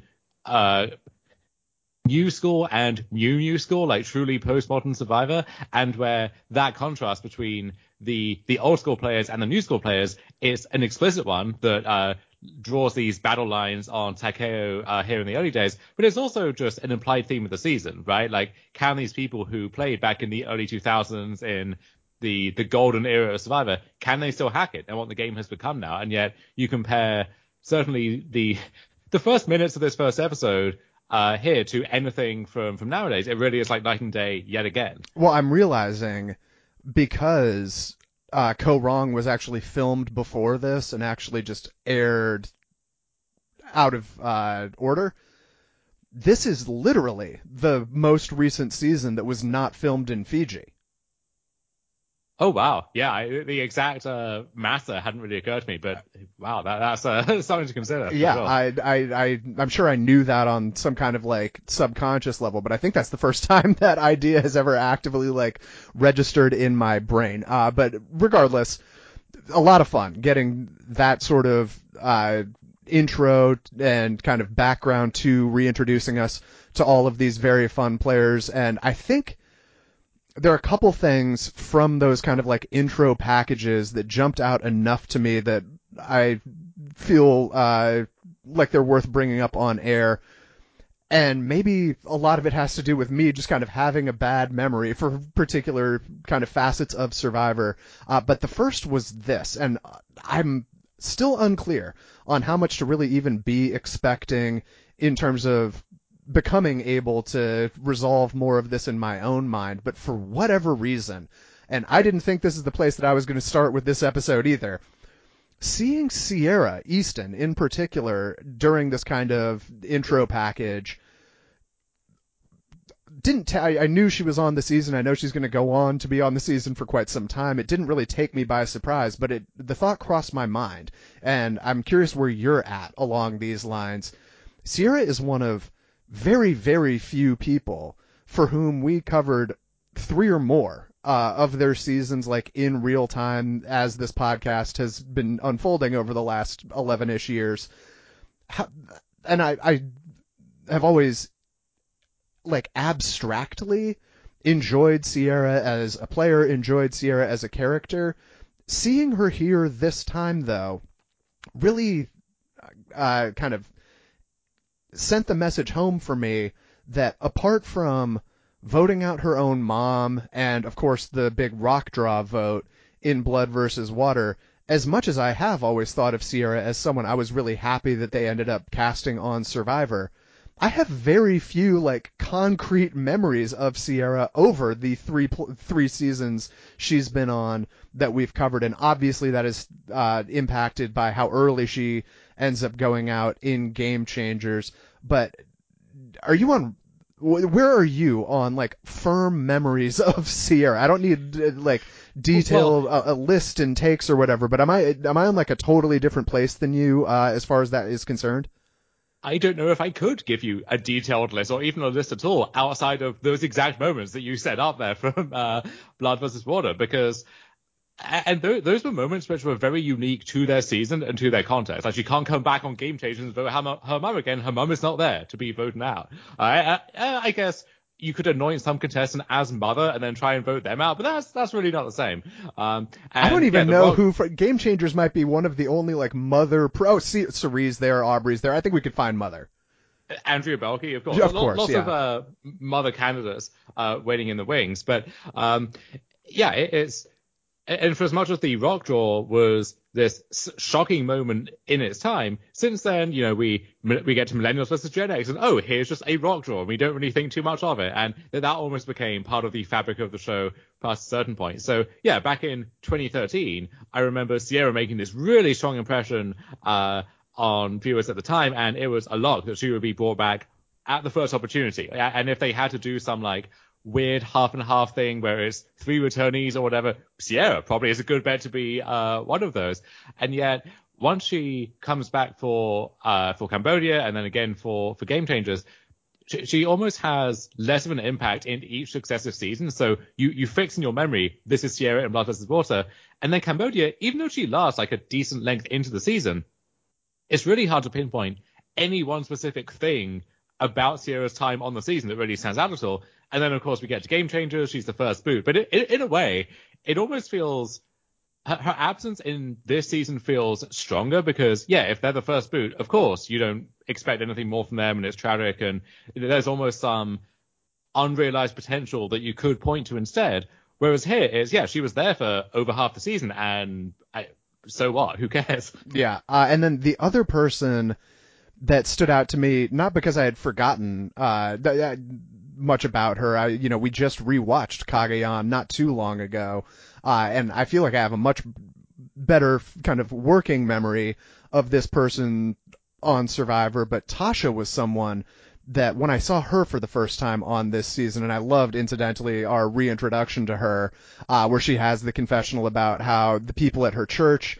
were telling her she should have been more cutthroat, and if the saints say it's okay, then it's okay, so I'm going to win $1 million, and then I'll pray for forgiveness. I really liked seeing that again, and seeing just Tasha again in general, and not so much in the context like Sierra of, I'm going to keep a closer eye on Tasha because I'm trying to formulate some sort of memory of her. I'm very confident in my memory of Tasha Fox. It is, though, I think, kind of, and this is my own fault, a blind spot for me in terms of Tasha's trajectory on this season in particular, and that is something that I'm going to be hopefully able to keep a closer eye on this time around, because she is going to go the distance. And I remember a few things along the way, but my gut is telling me that there is going to be plenty of Tasha stuff that surprises me during this rewatch, and I am excited for that. Yeah, Tasha's someone who I'm almost surprised has not come back for a third season in her own right, because she goes deep in Cagayan, has this kind of hero arc there, comes back here, is that I would say very compelling losing finalist, has some big moments along the way, and she seems like someone who even in an era before, like, we're trying to make the show more diverse and where we're trying to focus the show around these certain priorities. Like, she's someone who I would just happily watch play a season of Survivor, or we saw her on The Challenge, but sadly for not too long.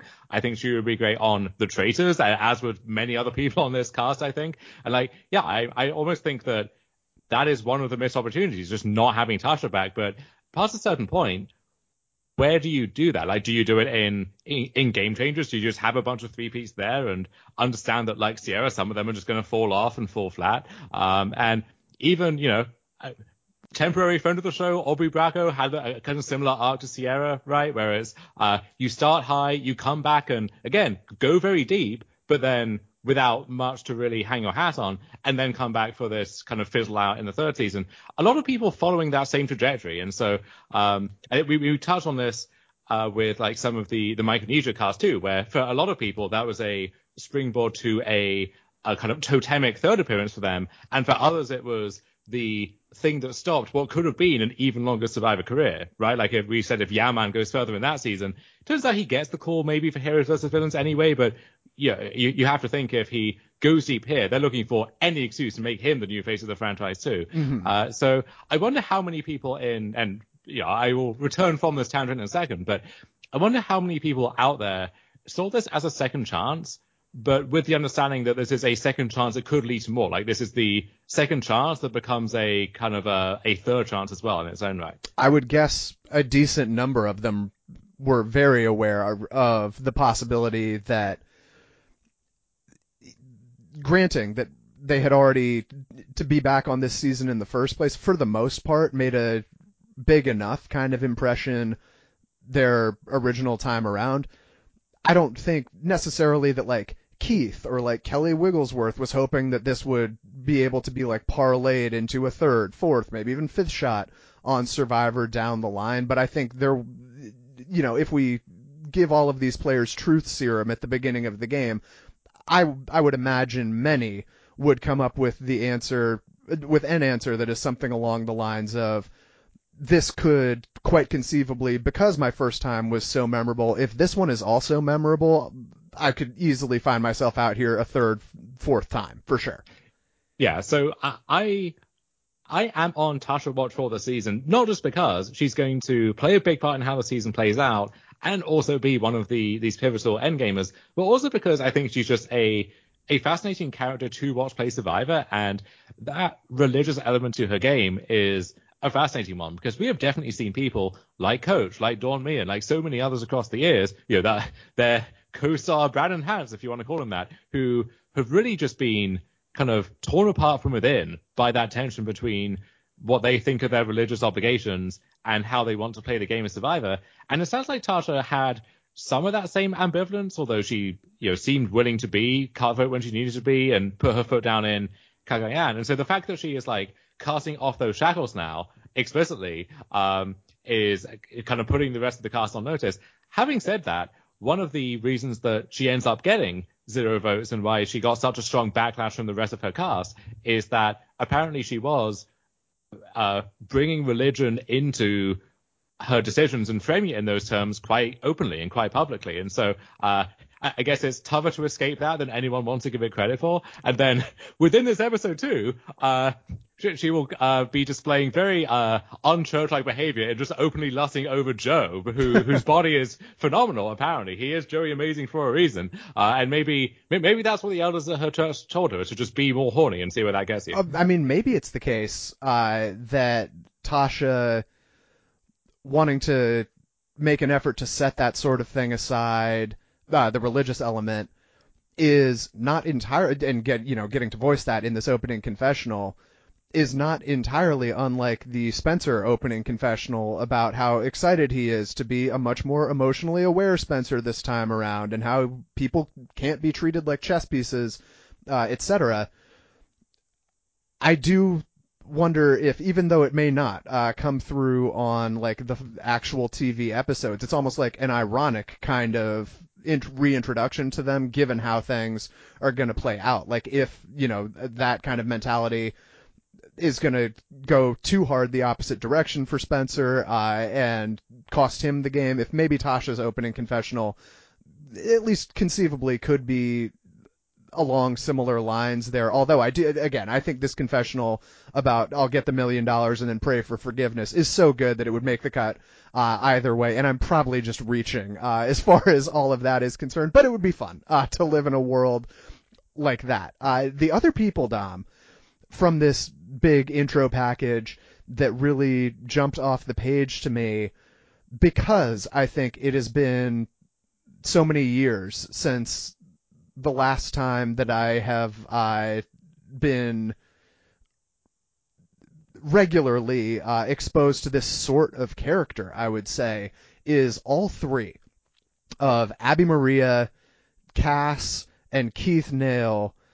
The first time I saw them on this season during this rewatch and heard them speak and give what I would consider in all three cases kind of classic confessionals for whichever person was in question there, I non-ironically missed the hell out of all three of these people. I am not at the point where I'm willing to say that some of my criticisms of them over the years were necessarily bad calls in the moment, although perhaps they were.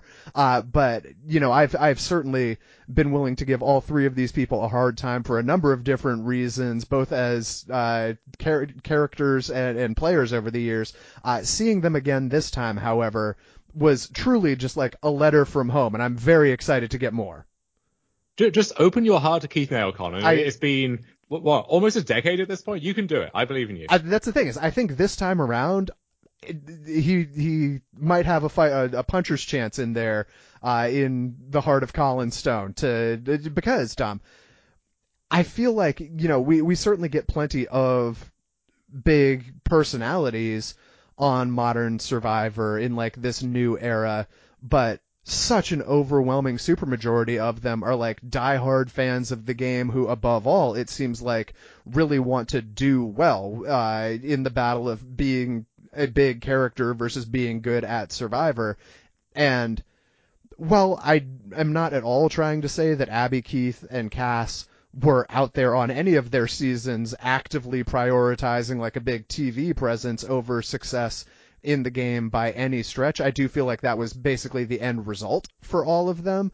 And I don't feel like that is often the case these days, although there probably are some counterexamples that one could cite. But like, I feel like, and forgive my like very bad short-term memory along these lines, I feel like the closest we've come is like a Gabler type who is just a naturally kind of goofy fit within any season of Survivor that you're going to be putting together, and it actually went his way on the season that he actually was playing. And please feel free, Dom, if any other similar kind of character types come to mind for you. But I feel like when we do get that in the new era, it's generally from the perspective of like, this person's an early boot, and that's how we're going to explain why they get voted out right away. And it does feel pretty few and far between that someone who is primarily there to be a character has been like a big presence on any of these most recent seasons. Mm-hmm. Yeah. All right. So we are going to get through all of these intro packages. I would guess it is the case, although I'm not sure, that maybe not literally everyone got a confessional in the first 20-ish minutes. Like, I don't know that Monica Padilla, for instance, really got to introduce herself to the viewing audience again. And I would imagine there are a couple other relatively purple people over the beginning half of this episode. But one way or another, I did think that this intro sequence was very, very fun and well done. And now we are going to wind up on a big ship, which not the first time, not the last time. And I think this was like a very deliberate homage to the Survivor Borneo introduction, much like the immunity challenge that we will be getting into a little later here, where they're going to do roughly the exact same thing. And I think it is this season that kind of reignites their passion for leading the season off with everyone on a big boat. They scramble for supplies. There's probably an advantage somewhere around there. And this, in particular, I think is a really good execution of that, where not only are we going to be scrambling for supplies on the boats, but about 100 yards, I think, away from the boat in question, there's a second boat, Dom. We have a second location to get to, which is yet another boat. And on that second boat is a big supply of rice for whichever team is able to get there first. So there is kind of this, I don't think it's like explicitly a race against the clock. I think the dynamic is take as much as you want, but if the other team ends up getting there before you do, they're going to be playing at a big time upper hand as far as the rice situation is going to be concerned. And that is, I think, a pretty significant deal. But it did cross my mind. Unless I missed something, I don't think there was like an explicit time limit. And I further don't think that you meaning whoever you are out there playing Survivor, want to be the person to suggest this, because I think it would kind of give off the impression that you're thinking about ways to break the game like a minute into things starting. But if there wasn't like an explicit time limit, I feel like someone conceivably could have just shouted to the entire boat, hey, let's not kill each other and ourselves out here. Let's take our time in gathering up as many supplies as we can get to, and then we'll have like we can all agree when it's time to leave for boat number 2. I feel like there was at least potentially, Dom, a missed opportunity here for the teams to kind of collude and make sure that none of them were going to be starving. And incur the wrath of some very annoyed producers in the process, I imagine, who, if you are returning to Survivor after a dozen years away, you want to be on their good side. You want to make sure that they, your reintroduction to them is not a negative one. So not sure how well that would have gone down, but I like where your head is coming from. But that's the thing, is both as far as the other contestants and the producers are concerned, I don't think you in particular should be the person who is 1 minute into the game blatantly trying to structure some multi-tribal agreement that grossly violates the spirit of what is going on here. I think that is a fair reason to not do it. But I would say if I was on this season and someone else put out that kind of suggestion, I think I would be pretty eager to embrace it. So we get, Dom, the classic Jeff Probst 39 days, 20 people, 1 survivor, and I will say, hearing him say 39 days, I'm already at the point where that does feel like a lot to me, even though it was the complete standard, unquestioned for 20 years. I will continue with my take for now that were it not for that being announced ahead of time, no one would actually be able to tell the difference. But I guess we can continue to relitigate that once a season over here on the main feed. And to be clear, I do not mean that even I would be able to tell the difference between a season that had 26 days versus a season that had 39 days, where the day count's not constantly being popped up for me at the bottom. But I think I am already at the point, even after less than 2 years in this new era, where hearing just the number 39 feels like a high number to me. So there's basically nothing that we actually have to track along these lines. You're totally right that it's not going to feel any different in terms of how the season itself is structured, I would imagine. But again, to return to my gut, which is the ultimate arbiter of significance when it comes to watching a Survivor season, it does feel like a thing of the ancient past as far as that is concerned, even though it has not been that long, and 39 should for sure still be like feeling like roughly the default to me. But I found it at least interesting that for whatever reason, that really stood out as like odd, which it's not. In any case, the one other thing that I have down here from this whole like intro sequence, and it's actually kind of a flashback to the very beginning of the intro sequence, is there is a Jeff voiceover kind of setting up the theme and what's going on and how all these people are getting a second chance. And I thought it was very funny that they're cutting to clips of all of these people losing, and in the case of Wu, they play him losing in Cagayan over the vote reveal from that finale, and Jeff gives the narration, for those who win, and it cuts to Tony, $1 million and a high that may never be repeated, end quote. And of course, it's the one person who, they don't know this at the time, this guy is going to not only go on to repeat this victory of a lifetime that they're setting up as once in a lifetime, he may indeed exceed the high of that victory in Cagayan that we're seeing footage of, as his second time around, or I guess it's third, but his second victory is going to be against a cast of all winners, and it's going to be for twice as much money. So I thought it was quite funny that Tony is the example they pull to illustrate this once-in-a-lifetime miraculous moment. A real flashback to you can't win again in the same way, which it turns out you very much can win again in the same way, even if in Tony's case there's a little bit of a dip in between. That is the perfect parallel there.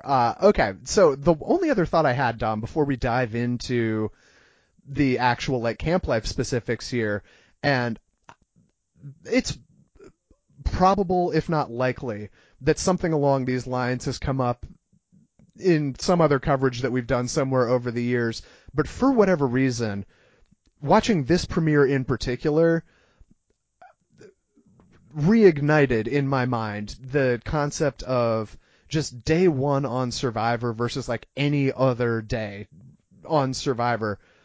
I thought would honestly like kind of suck, given how all the chores you have to do, all these relationships you generally have to build like out of scratch, although probably less so the case on this season than on most others. The just kind of natural jitters of being out there on day one, particularly like as a new player, which again is unlike this season, but speaking in generally, the thought crossed my mind that like day one I would have thought would be like a resoundingly different and almost exclusively in a worse way day of Survivor than pretty much any of the others. You know, you have no real food to speak of. There are idols and advantages that could be anywhere.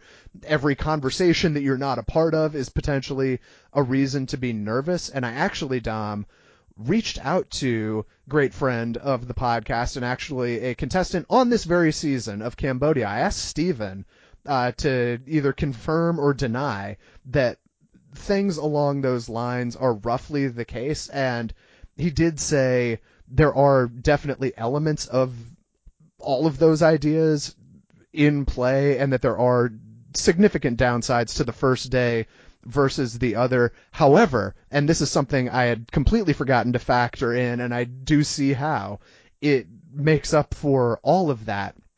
Day one of Survivor is happening after like a week plus of just being completely confined to your own personal space. You can't talk to anyone. You have very little to do. And just the mere fact that now you're finally out there playing Survivor is so fun and refreshing compared to what you've spent the last week doing that it more than makes up for a number of the like day one downsides that would otherwise be in play. Yeah, that makes a lot of sense. I think that I wonder how that changes now in the COVID era too, where so one reason that was mooted for moving to 26 days in the first place is when that change was made and you needed to have, I think that the standard was a 14-day kind of safety period in place. If you want to keep everyone on, and that includes cameramen, staff, production assistants, just everyone who is on the payroll, on the docket for the same amount of time, then, well, okay, if we just take the length of the season and we subtract the length of the quarantine period on it, and now we have the same production schedule, but with this added wrinkle accounted for, then I wonder if in the current era, it might be even more conducive to people just going out there and playing so hard so fast that they play their way out of the game on day one, because they've been like caged animals for the past 14 days, and that pent up energy just needs to get directed at something or someone. I think there is a major element of that, and on top of all of the like game oriented decisions that producers have made to really incentivize people playing super hard on day one, between even more advantages than we're used to, a bunch of challenge twists on like within minutes of hitting like the introduce yourself beach, I feel like has been kind of a staple in the new era. The shot in the dark gets people's minds going straight away, and playing on smaller tribes, I'm sure, gets people feeling like the heat underneath them a lot faster than it probably would if they showed up and there were 9 other people at their camp.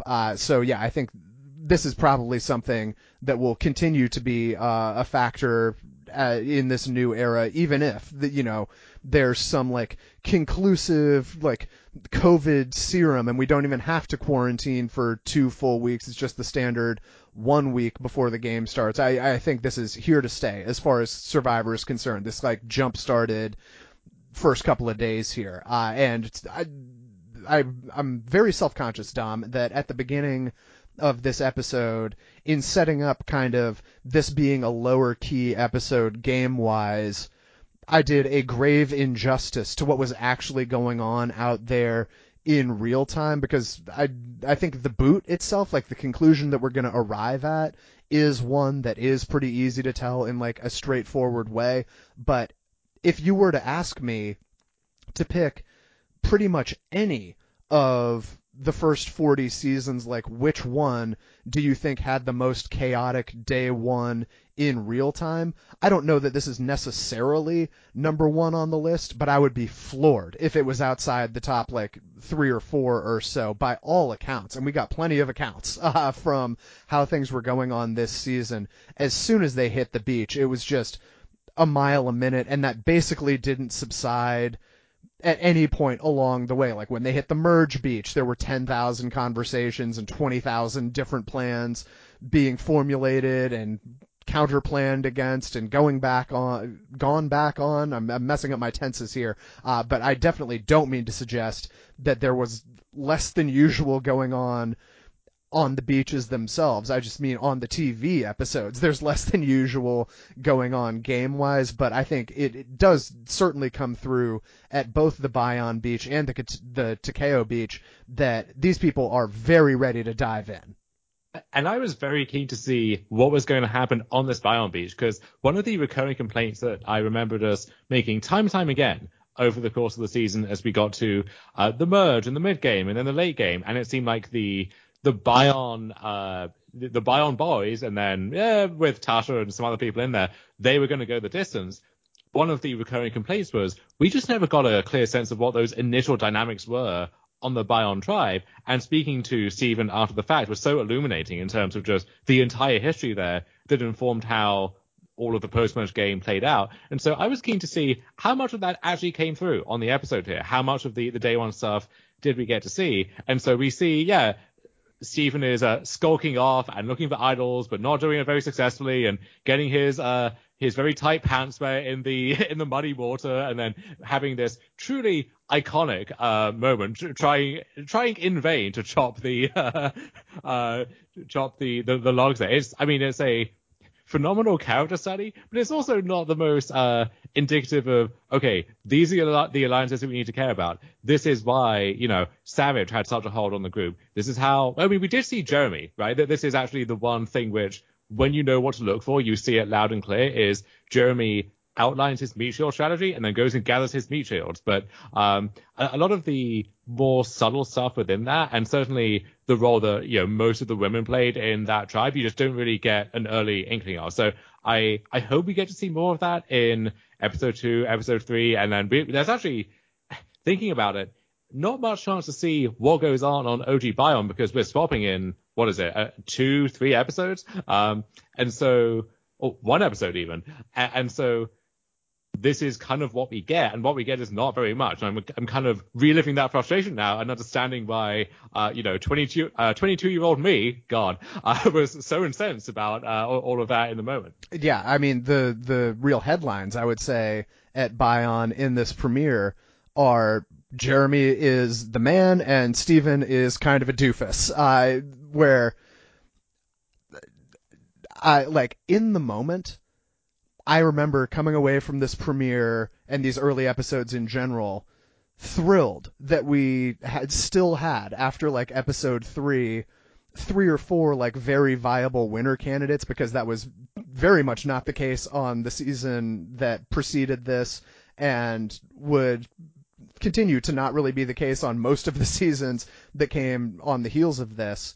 But in not only, of course, now knowing that Jeremy is going to go on to be our eventual winner, but in coming at this from the perspective of just having watched 41, 42, and 43 play out most recently, where, for all intents and purposes, at least by the standards of back in the day when this season was initially airing, the winter edit is just like lost and gone, at least for now, if not forever, in the new era.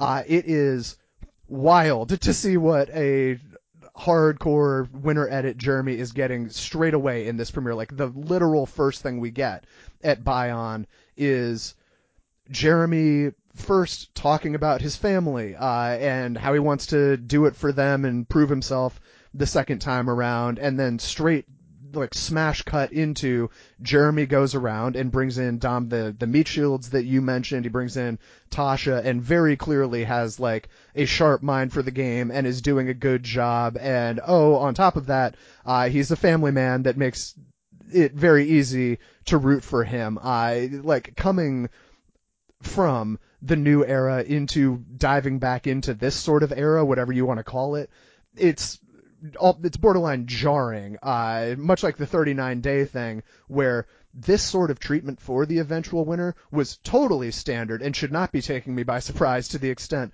that it is. But it's been a little while since I've seen anything along these lines, and it definitely is like a glaring difference between this point in time in Survivor's run versus modern times. And incidentally, Dom, Jeremy gets a confessional discussing why the first person he wanted to bring in was Keith, my man Keith Nail.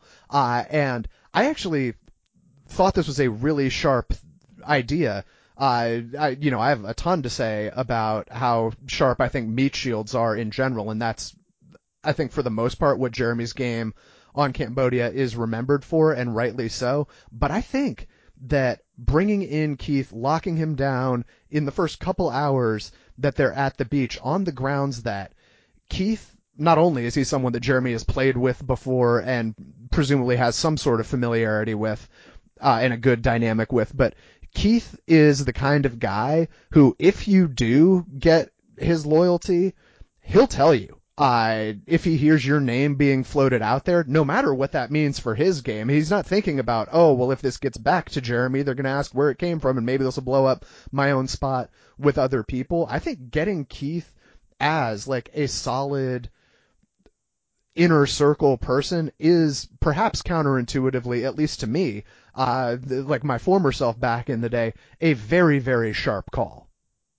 Yeah, you want someone who, once all of your supposedly larger targets have been shot out from around you, you want someone who, when you yourself are the biggest target, is still going to be willing to go the distance with you and be your ride or die.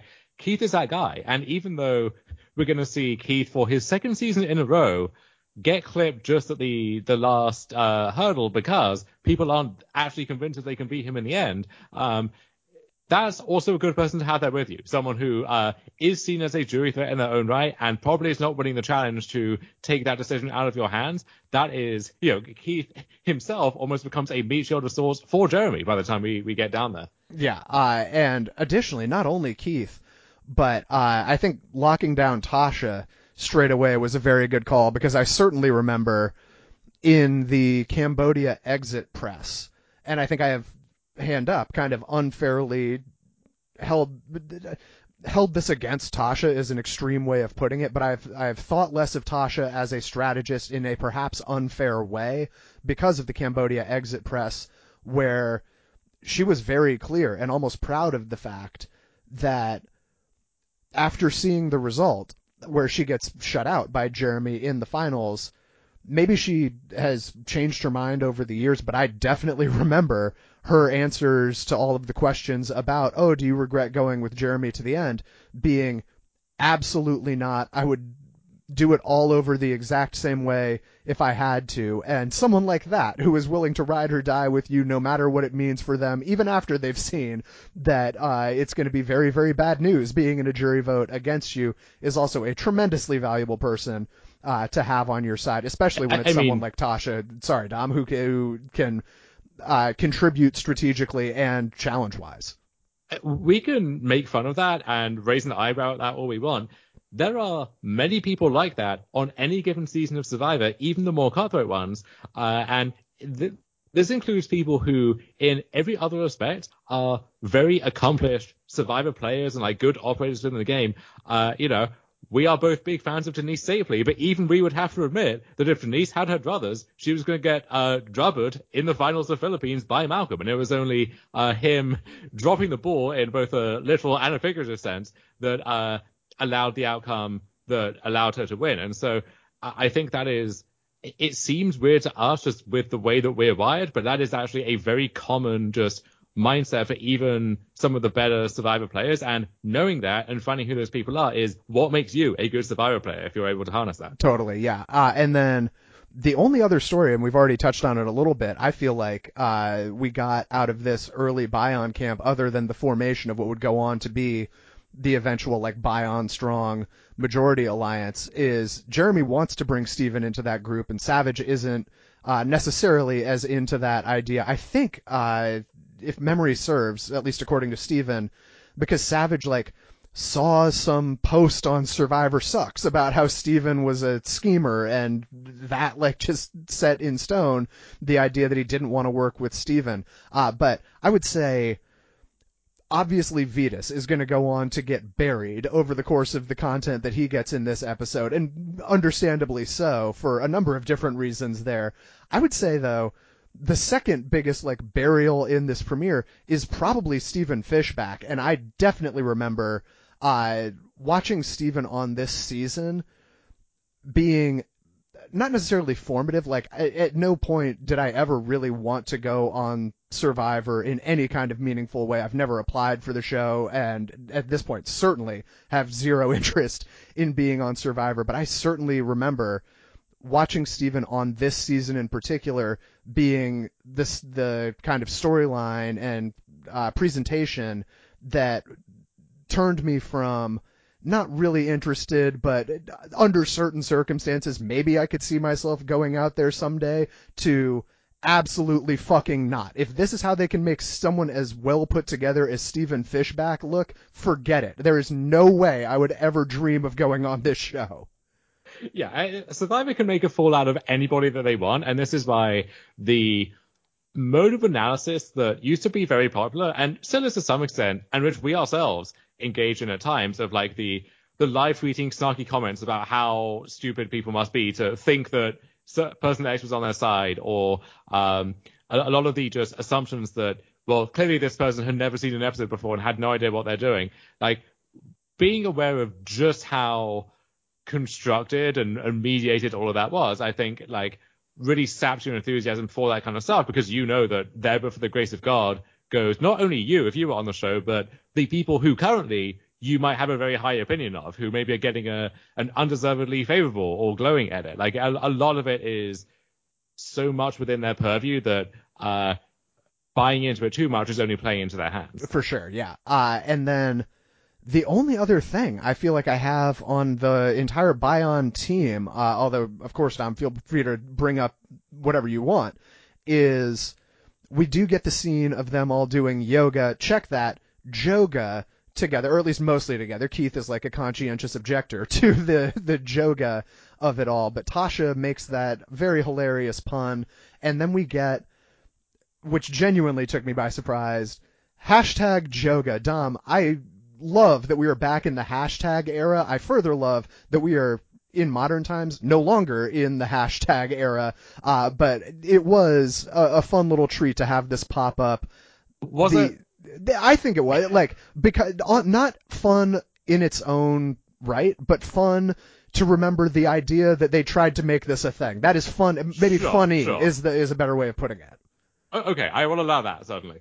Yeah, I was certainly not a huge fan of the hashtag era as it was actually going on. But anything else from you on the Bion side of things? Because at least as far as I'm concerned, we, over the first couple episodes, are getting Bion stuff that is mostly filling us in on which eventual majority group is in like the process of coming together, but most of the Bion content is going to be a bit down the line.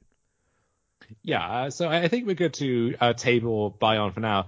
Let's go over to Takeo, which is where all of the fun stuff is kicking off over here. And I think this is part of the thing that dooms the narrative of the season, unless they're willing to put more care into it, is that we have this swap so early. And because the initial Takeo tribe loses both of those and Bion is immune, like there's no chance for Bion to let that blood out and to have to expose where those initial dynamics are. And so it's easy for that to just kind of get lost in the shuffle unless you are consciously dragging it out of the shuffle, which they just simply weren't doing at this point in time. Yeah, and so over here now on this Takeo beach, we straight away have a bunch of people, frankly, going like a million miles a minute, and not surprisingly so, considering I don't have a very firm memory of a whole lot of like the pre-gaming dynamics with most of the people on the Bion team, but this Takeo team, as we talked about, I think a little bit in our pre-game episode, seems to be comprised largely of basically a constantly overlapping Venn diagram of people who had a bunch of pregame deals with each other, and I think Spencer and Shireen are kind of in near the middle of that Venn diagram, and Jeff Varner is just like dead center, and we straight away have the old school people / shelter people kind of doing their thing and not necessarily wanting to go as haywire as some of the other people on this beach, but I would say with the exceptions probably of Terry and Kelly Wigglesworth, Terry, Terry and someone else that I'm currently spacing on, from the old, PG, perhaps, on the old school side, or one way or another, other than a couple of people within the beach group, who I have tragically and now exposed myself for not doing writing down ahead of time, this whole group kind of centered around Jeff Varner seems to be going just frantically from the second they get onto their beach here, and it really is Varner who finds himself at the center of things right away, which does make sense considering it seems like he has a pregame alliance with pretty much every single person on this tribe.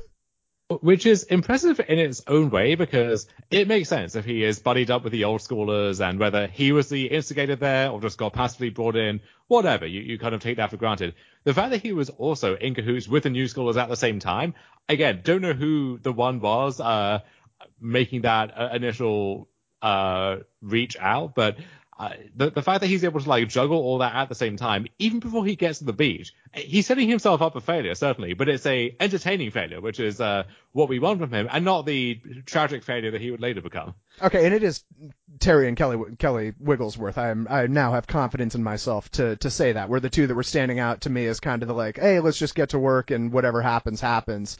Kind of the odd ones out along those lines. But yeah, Varner is all over the place, and not only Varner, it seems like Shireen is pretty eager to get things going here as well, and understandably so, where we get straight away this Spencer and Shireen connection, and Dom, we of course know, and probably virtually anyone hearing us knows that those two were very, very tight since the pregame, and they pull Varner in, and right away Shireen is going to work on getting Vetus the hell out of here.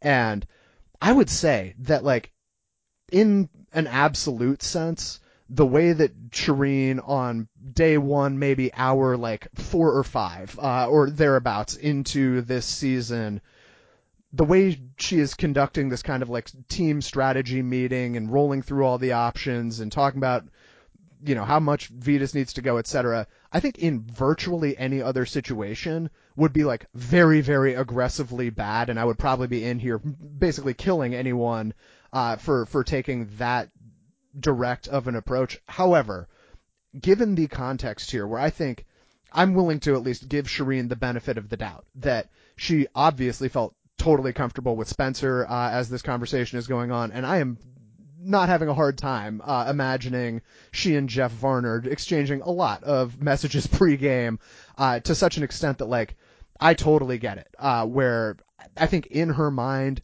yes, it is the very early goings of the first day on a season of Survivor, but these are two people that I would imagine she feels just about as comfortable with as she possibly could, and she is just being out in the open about what she's thinking and is willing to hear, their ideas and sides of things if they disagree along the way. And I think this largely comes down to, like, the Shireen presentation largely comes down to the editors knowing that this is all going to backfire on her the next round. But I would not be remotely surprised, Dom, if, like, Takeo won that second challenge and then the swap went her way, if Shireen taking this sort of line early in alternate timelines actually ended up looking and being like a very good thing.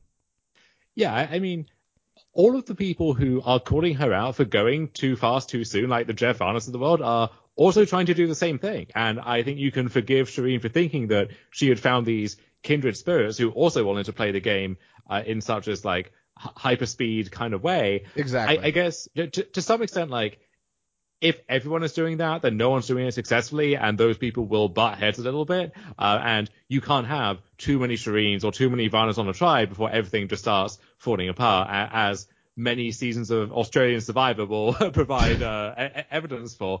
But especially given the context of her own season and how immediate it was, and wanting to kind of right those wrongs, and also the people she's with and what she thinks the starting position is. Like, I would not call myself a natural Shireen sympathizer, but I think that side of things is, like, very, very understandable. For sure, yeah. And Jeff Varner, as all of this is going on, and I think you put it well in saying that, like, he's trying to play 15 years worth of Survivor in the first couple hours here, the first few days at the very least. He has a confessional, Dom, that I am going to say has not aged super well. In the moment, it actually was like a pretty poignant thought, but of course, folding in the eventual Jeff Varner of it all is strange to say the least, where Varner has a confessional where he says, quote, "Most men my age go through a midlife crisis. They buy a Corvette. They cheat on their wives. I go on Survivor. It's not a midlife crisis. It's a midlife quest," end quote. And I think in this case, he's not entirely wrong. Like, obviously he's not going to get the outcome that he wants. He's going to be gone in pretty short order here, but I do understand where he's coming from, and I don't think we thought virtually anything of it in the moment other than, oh, that's a pretty well put together confessional there by Jeff. Knowing what we know now about the actual midlife crisis of Jeff Varner definitely does stand out. Yeah, and it's not unique to him either, right? Like, I think that when we spoke about Max Dawson almost being relieved that he did not make it onto the season, you can question how much of that is sincere versus coping with the eventual outcome. But it really did seem like a lot of people, an unusually high number of people on this season, even controlling for the fact that it's returning players, which always leads to kind of higher emotional stakes and so on.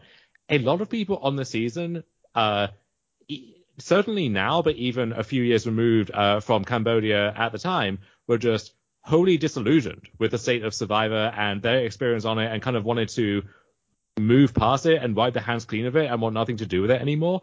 And so, it's Varner and it's Spencer and it's Shireen and it's a whole host of other people. And even the people who remained engaged with it, like Steven, for example, who, one of the highlights of my week is listening to him on Know-It-Alls every week. Even he, I think, would say that for as much as he loved and valued that experience, it also kind of closed the book on Survivor as a participant for him. And it was like, okay, I have discovered or rediscovered the reasons why it is not healthy for me to do this again, even if I wanted to. Right, yeah.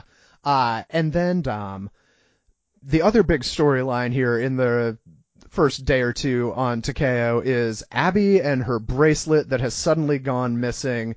She eventually finds it in PG's bag, where PG apparently found this bag that didn't have a name tag and didn't know anything was in it, so she took it for herself for whatever reason. Turns out Abby's bracelet was in that bag all along, so Abby eventually finds it there and then talks to PG, finds out, the scoop there, and, of course, PG, I want to give you the benefit of the doubt. And she says benefit of the doubt like 5 or 6 times over the course of this, like, montage piecing together how all of this is played out.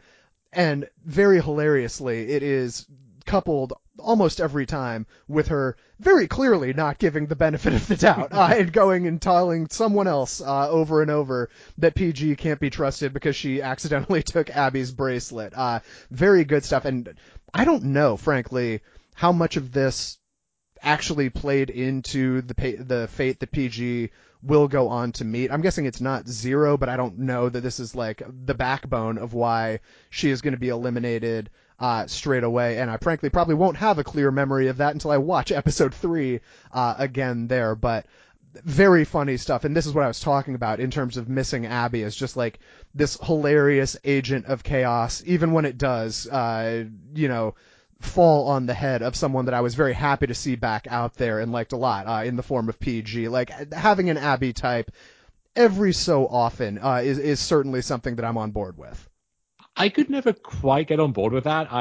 I'm more partial to the like self-aware villains, or the too self-aware villains, and the not self-aware enough villains, whereas it kind of verges on outright just bad communication or even just cruelty at times. Like, I find Lester enjoying that, which is weird because I will happily watch two of like MTV's finest, like the real lows of reality TV, just going at it and the trashiest fights or what have you. Love that. Love that and live for it. But when it's someone who, friend of the show, PG Law, just like running into the just like hell beast that Abby had decided to be in those initial few days, it's like you really feel for her, and it's just watching her kind of get chewed up and spat out when you know that she is doing her best to play nice and paper over what must be a very awkward confrontation.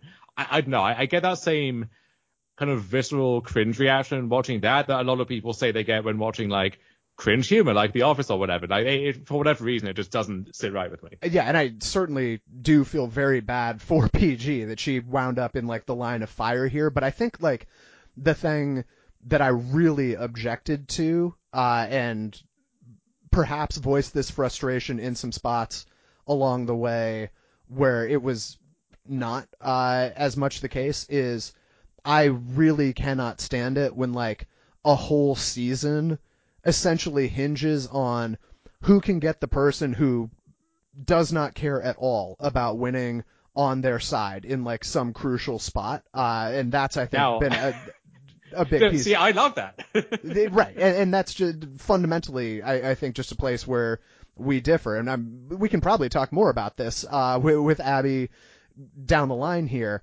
But like, that is always something that bothers me for whatever reason. And maybe it's some deep-seated psychological damage. I don't know what happened to me, Dom, that made me not enjoy that. But that always feels like the opposite of what this game is about to me. Of like, what I enjoy is the kind of like human chess element of it, where people are making calculated moves a few steps ahead, and it very much rings false to me when everything comes down to just who can get Keith Nail on their side.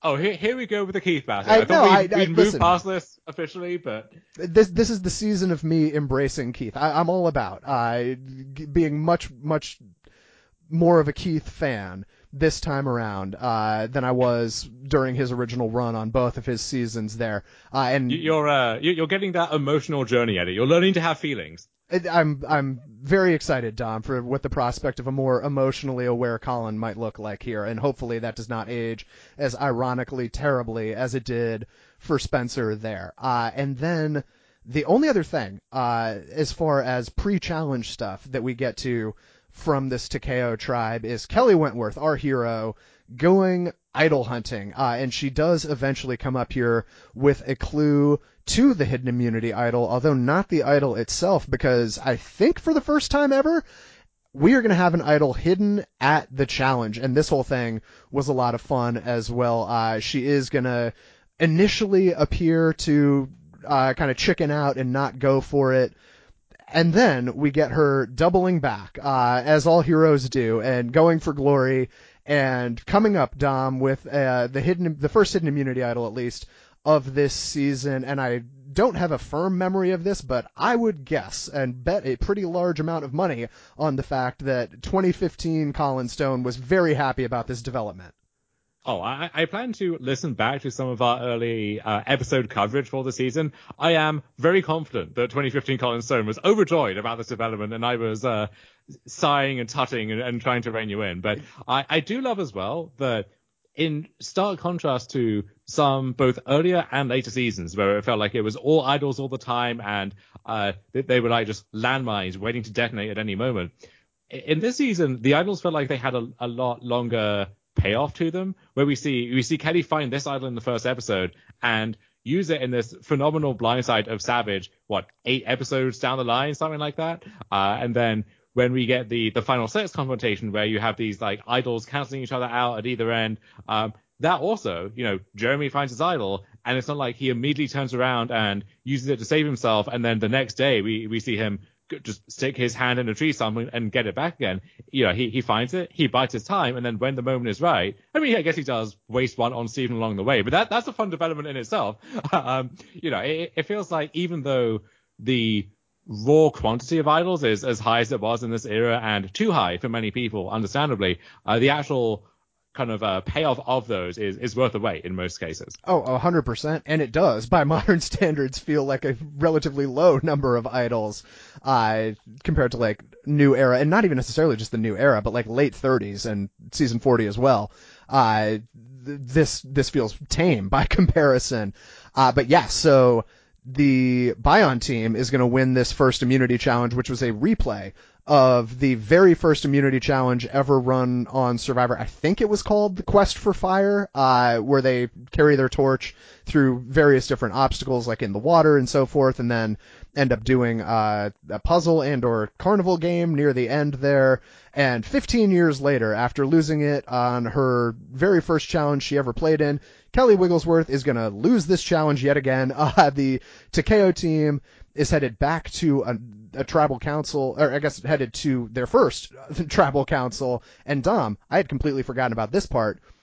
They are leaving right now. They leave directly from the challenge to go through tribal council, maybe because the producers were like, look, you guys have already done 6 seasons worth of scheming. We don't have room in the story to let you do any more. We need to just go make sure no last second changes happen. We're just going to go vote right now.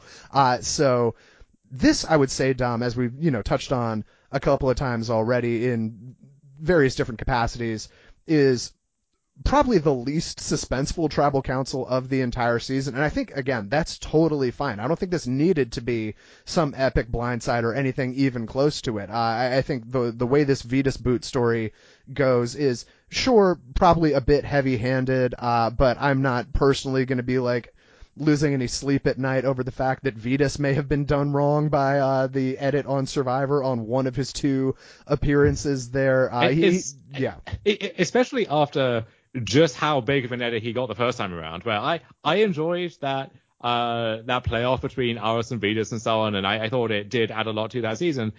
Hard to argue in retrospect that it wasn't very inflated compared to, he ends up being some like early jury boot and then cements his spot on a returning season almost just through the strength of his edit alone. And so, yeah, I don't think that this boot was a surprise, and I kind of like that we got to correct or overcorrect a little bit for that that exaggeration the first time. Yeah, for sure. And I'm guessing most people hearing us, or at least plenty of people hearing us, are aware of this. Vetus, upon being the first boot, as it turns out, Dom, as soon as the game was over for him, just could not bear to be away from his child for any longer. Didn't seem to be that big of an issue before things went sideways for him, but hey now. I don't know how even he was able to make this happen, but Vetus somehow coerced the producers into letting him leave. And the way that ultimately played out is Vetus went back to America like straight away so he could be with his kid.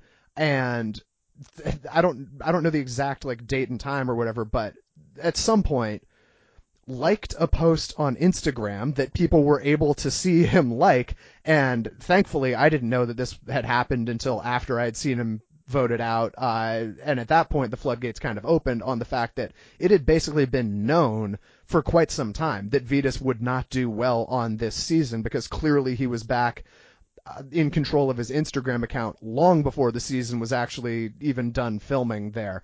And I think Vitas, in his final words, echoes a sentiment that I'm guessing he is not alone in feeling, not only on this season, but in plenty of returnee seasons along the way.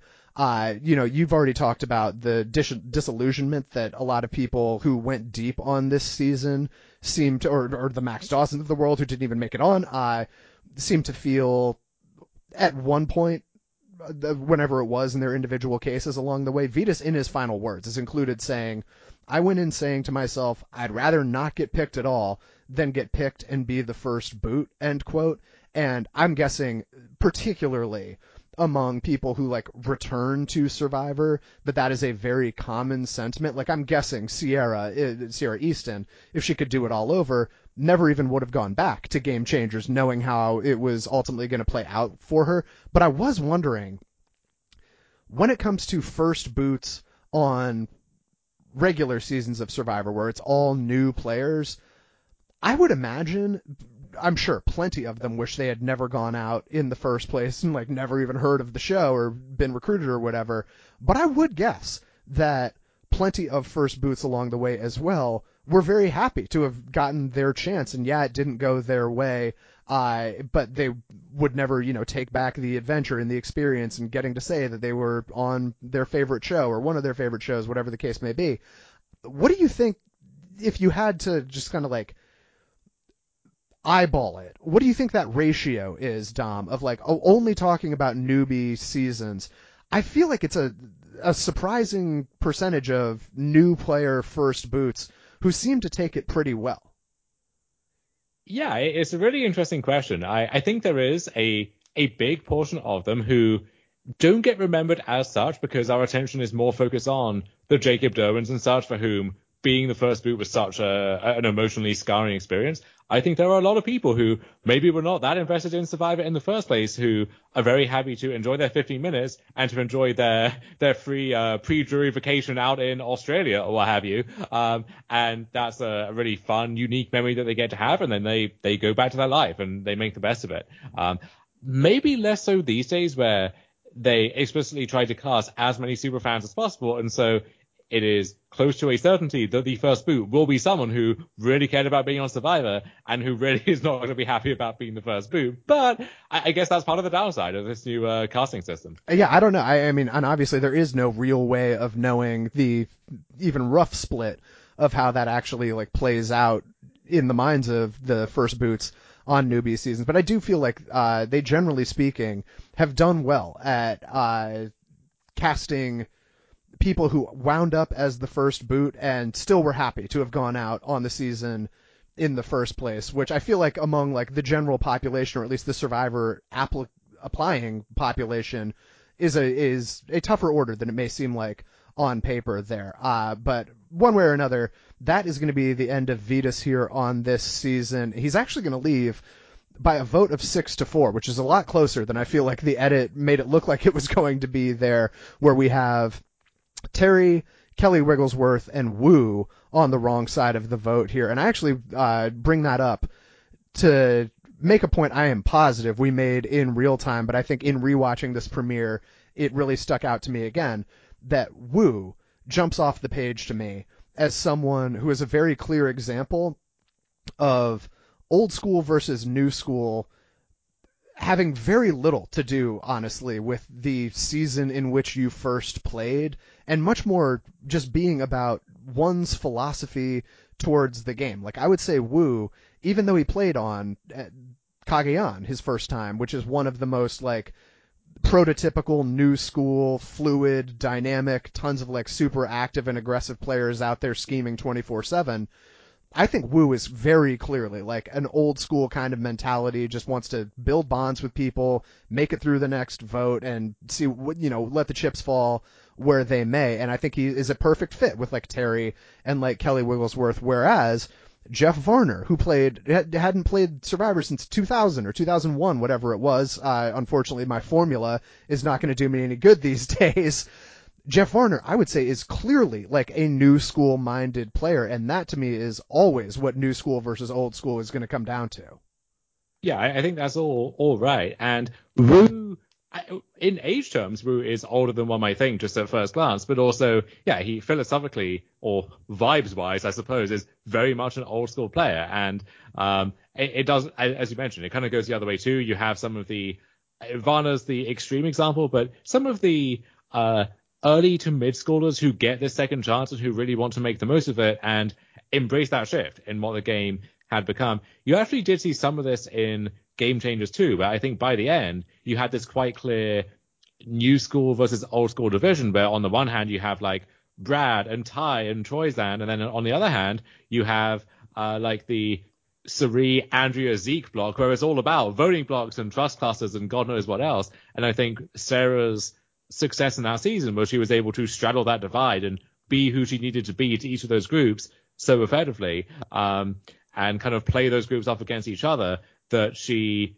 navigated that dynamic the best. And this will be the only good thing I will say about Sarah Lacine here. She deserved the win for that. I mean, I think Sarah, in both Game Changers and Winners at War, identified essentially what we were talking about earlier with Keith Nail just wanting to be loyal and hopefully go far in the game and not really care about winning in particular all that much. I think in the form of both Troyzan on Game Changers and Ben on Winners at War, those were like absolutely paramount relationships to have working in her favor, where they were very happy. As long as it meant they got to go far in the game, they were totally down with losing to Sarah. And that is immensely valuable, perhaps the most valuable thing you can have going for you in a season. And I think Jeremy would get to that point with Tasha over the course of this one as well, where she was totally, I think at a certain point realized, I'm going to lose to Jeremy if we're in the end together, and that's fine.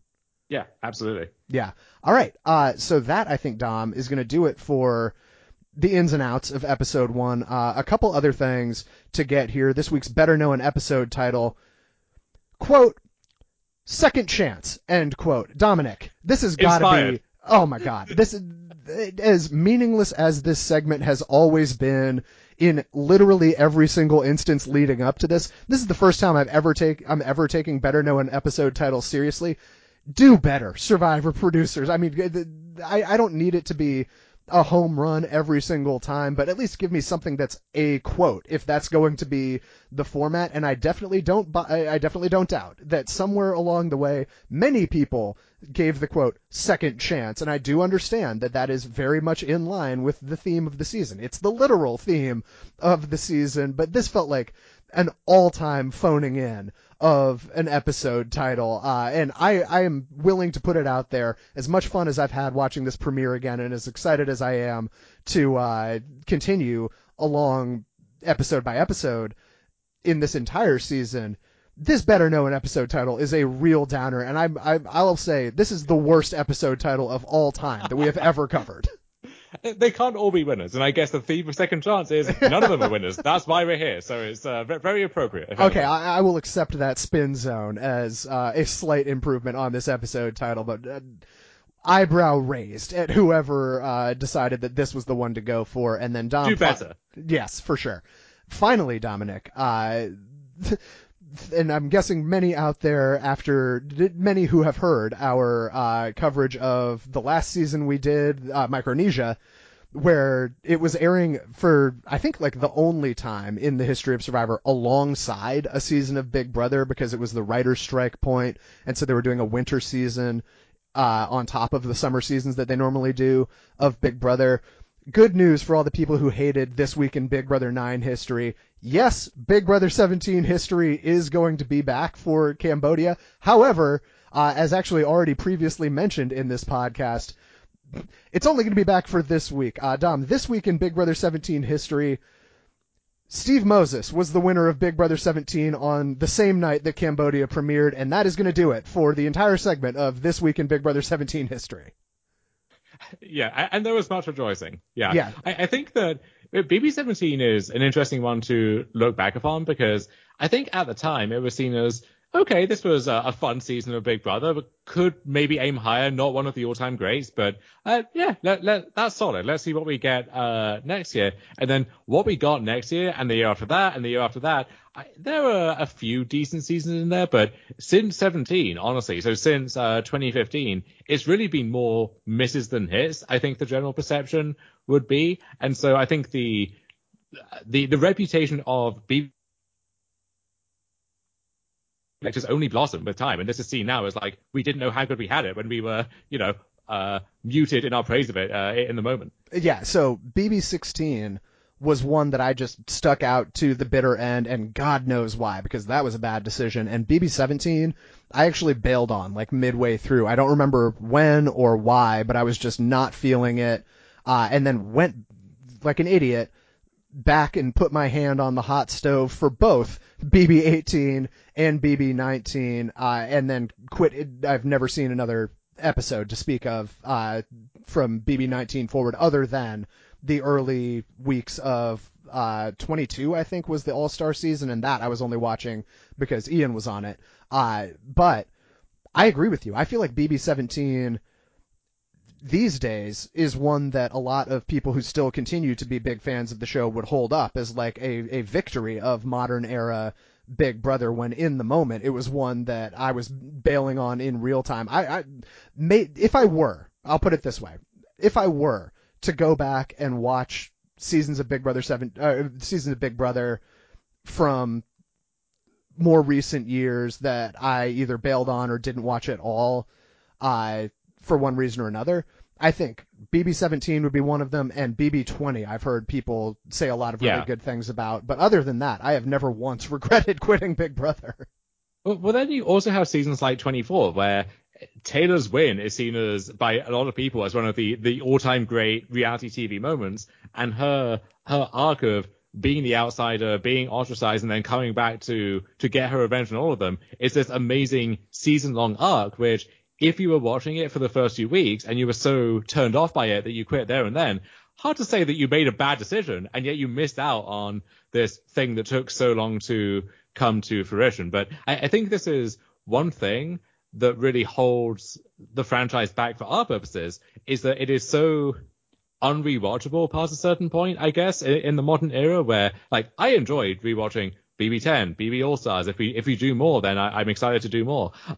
But it's such a commitment to go back and watch the episodes, which themselves are like very poorly constructed and put together, and then once you've slogged through 25 plus 40-minute episodes of TV where the competitions kind of suck a lot of the time, and it's so many of the confessionals are like repetitive yelling, just like beamed directly at your ears. You slog through all of that and you realize you only saw a small fraction, a tiny fraction of what was relevant to the season. And if you have been passively observing any kind of a Big Brother commentary as a season is airing, you will see how much of it is, why are they not showing this? Why do they spend 10 minutes on this dumb segment or this gimmick instead of this power shift that was bubbling within the house? And so why would you go back and watch a season where it's long, it's boring, it's bad, and it's inaccurate? Like, and there's no redeeming feature on top of that. And for the record, I'm very much at fault here. BB24 is another one that certainly I've heard many people say a lot of very good things about. I did not even begin watching BB24, but that would probably be on that same list for me of like, I'm not going to do this, but if I were forced or paid to go back and watch a season of Big Brother, for example, yes. Well, I don't think that's happening. But if I were 17, 20, and of course 24 would be on the list. I had just forgotten entirely about the story of 24 because I didn't see any of it.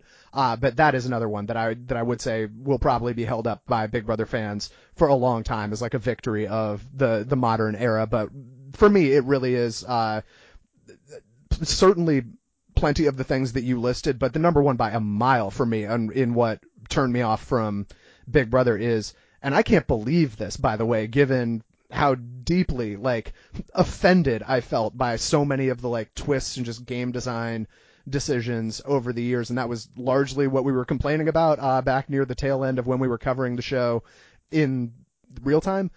For me though, the number one thing that is like really making me not want to watch Big Brother anymore. And I'm so sorry to all the people who are just hearing us pile on Big Brother at the end of this otherwise very fun and happy podcast. Is the confessionals are just so unwatchable for me, and have been for many, many years. And I don't see that being something that I'm going to have an easier time with, even knowing that our hero Taylor is going to win the season, or whatever the case may be on any of these other seasons that are well regarded. But either way, Dom, with our Big Brother bashing out of the way, anything else that you want to get to as far as the Cambodia premiere is concerned?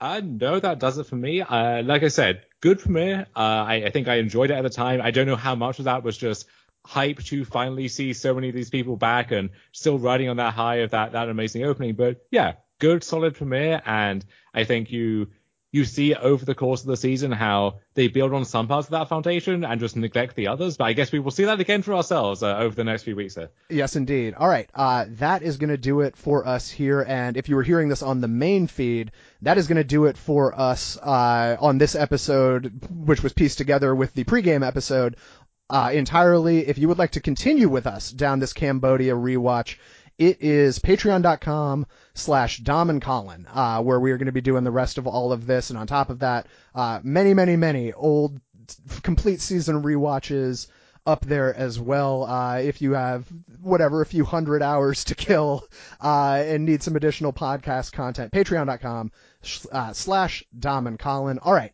That is going to do it for us here. He is on Twitter @DomHRV. I am on Twitter @Colin Stone. One more time, very disappointed in myself and Dom for piling on Big Brother at the end there. # let people enjoy things. That, though, is going to do it for us here today. Take care, everybody.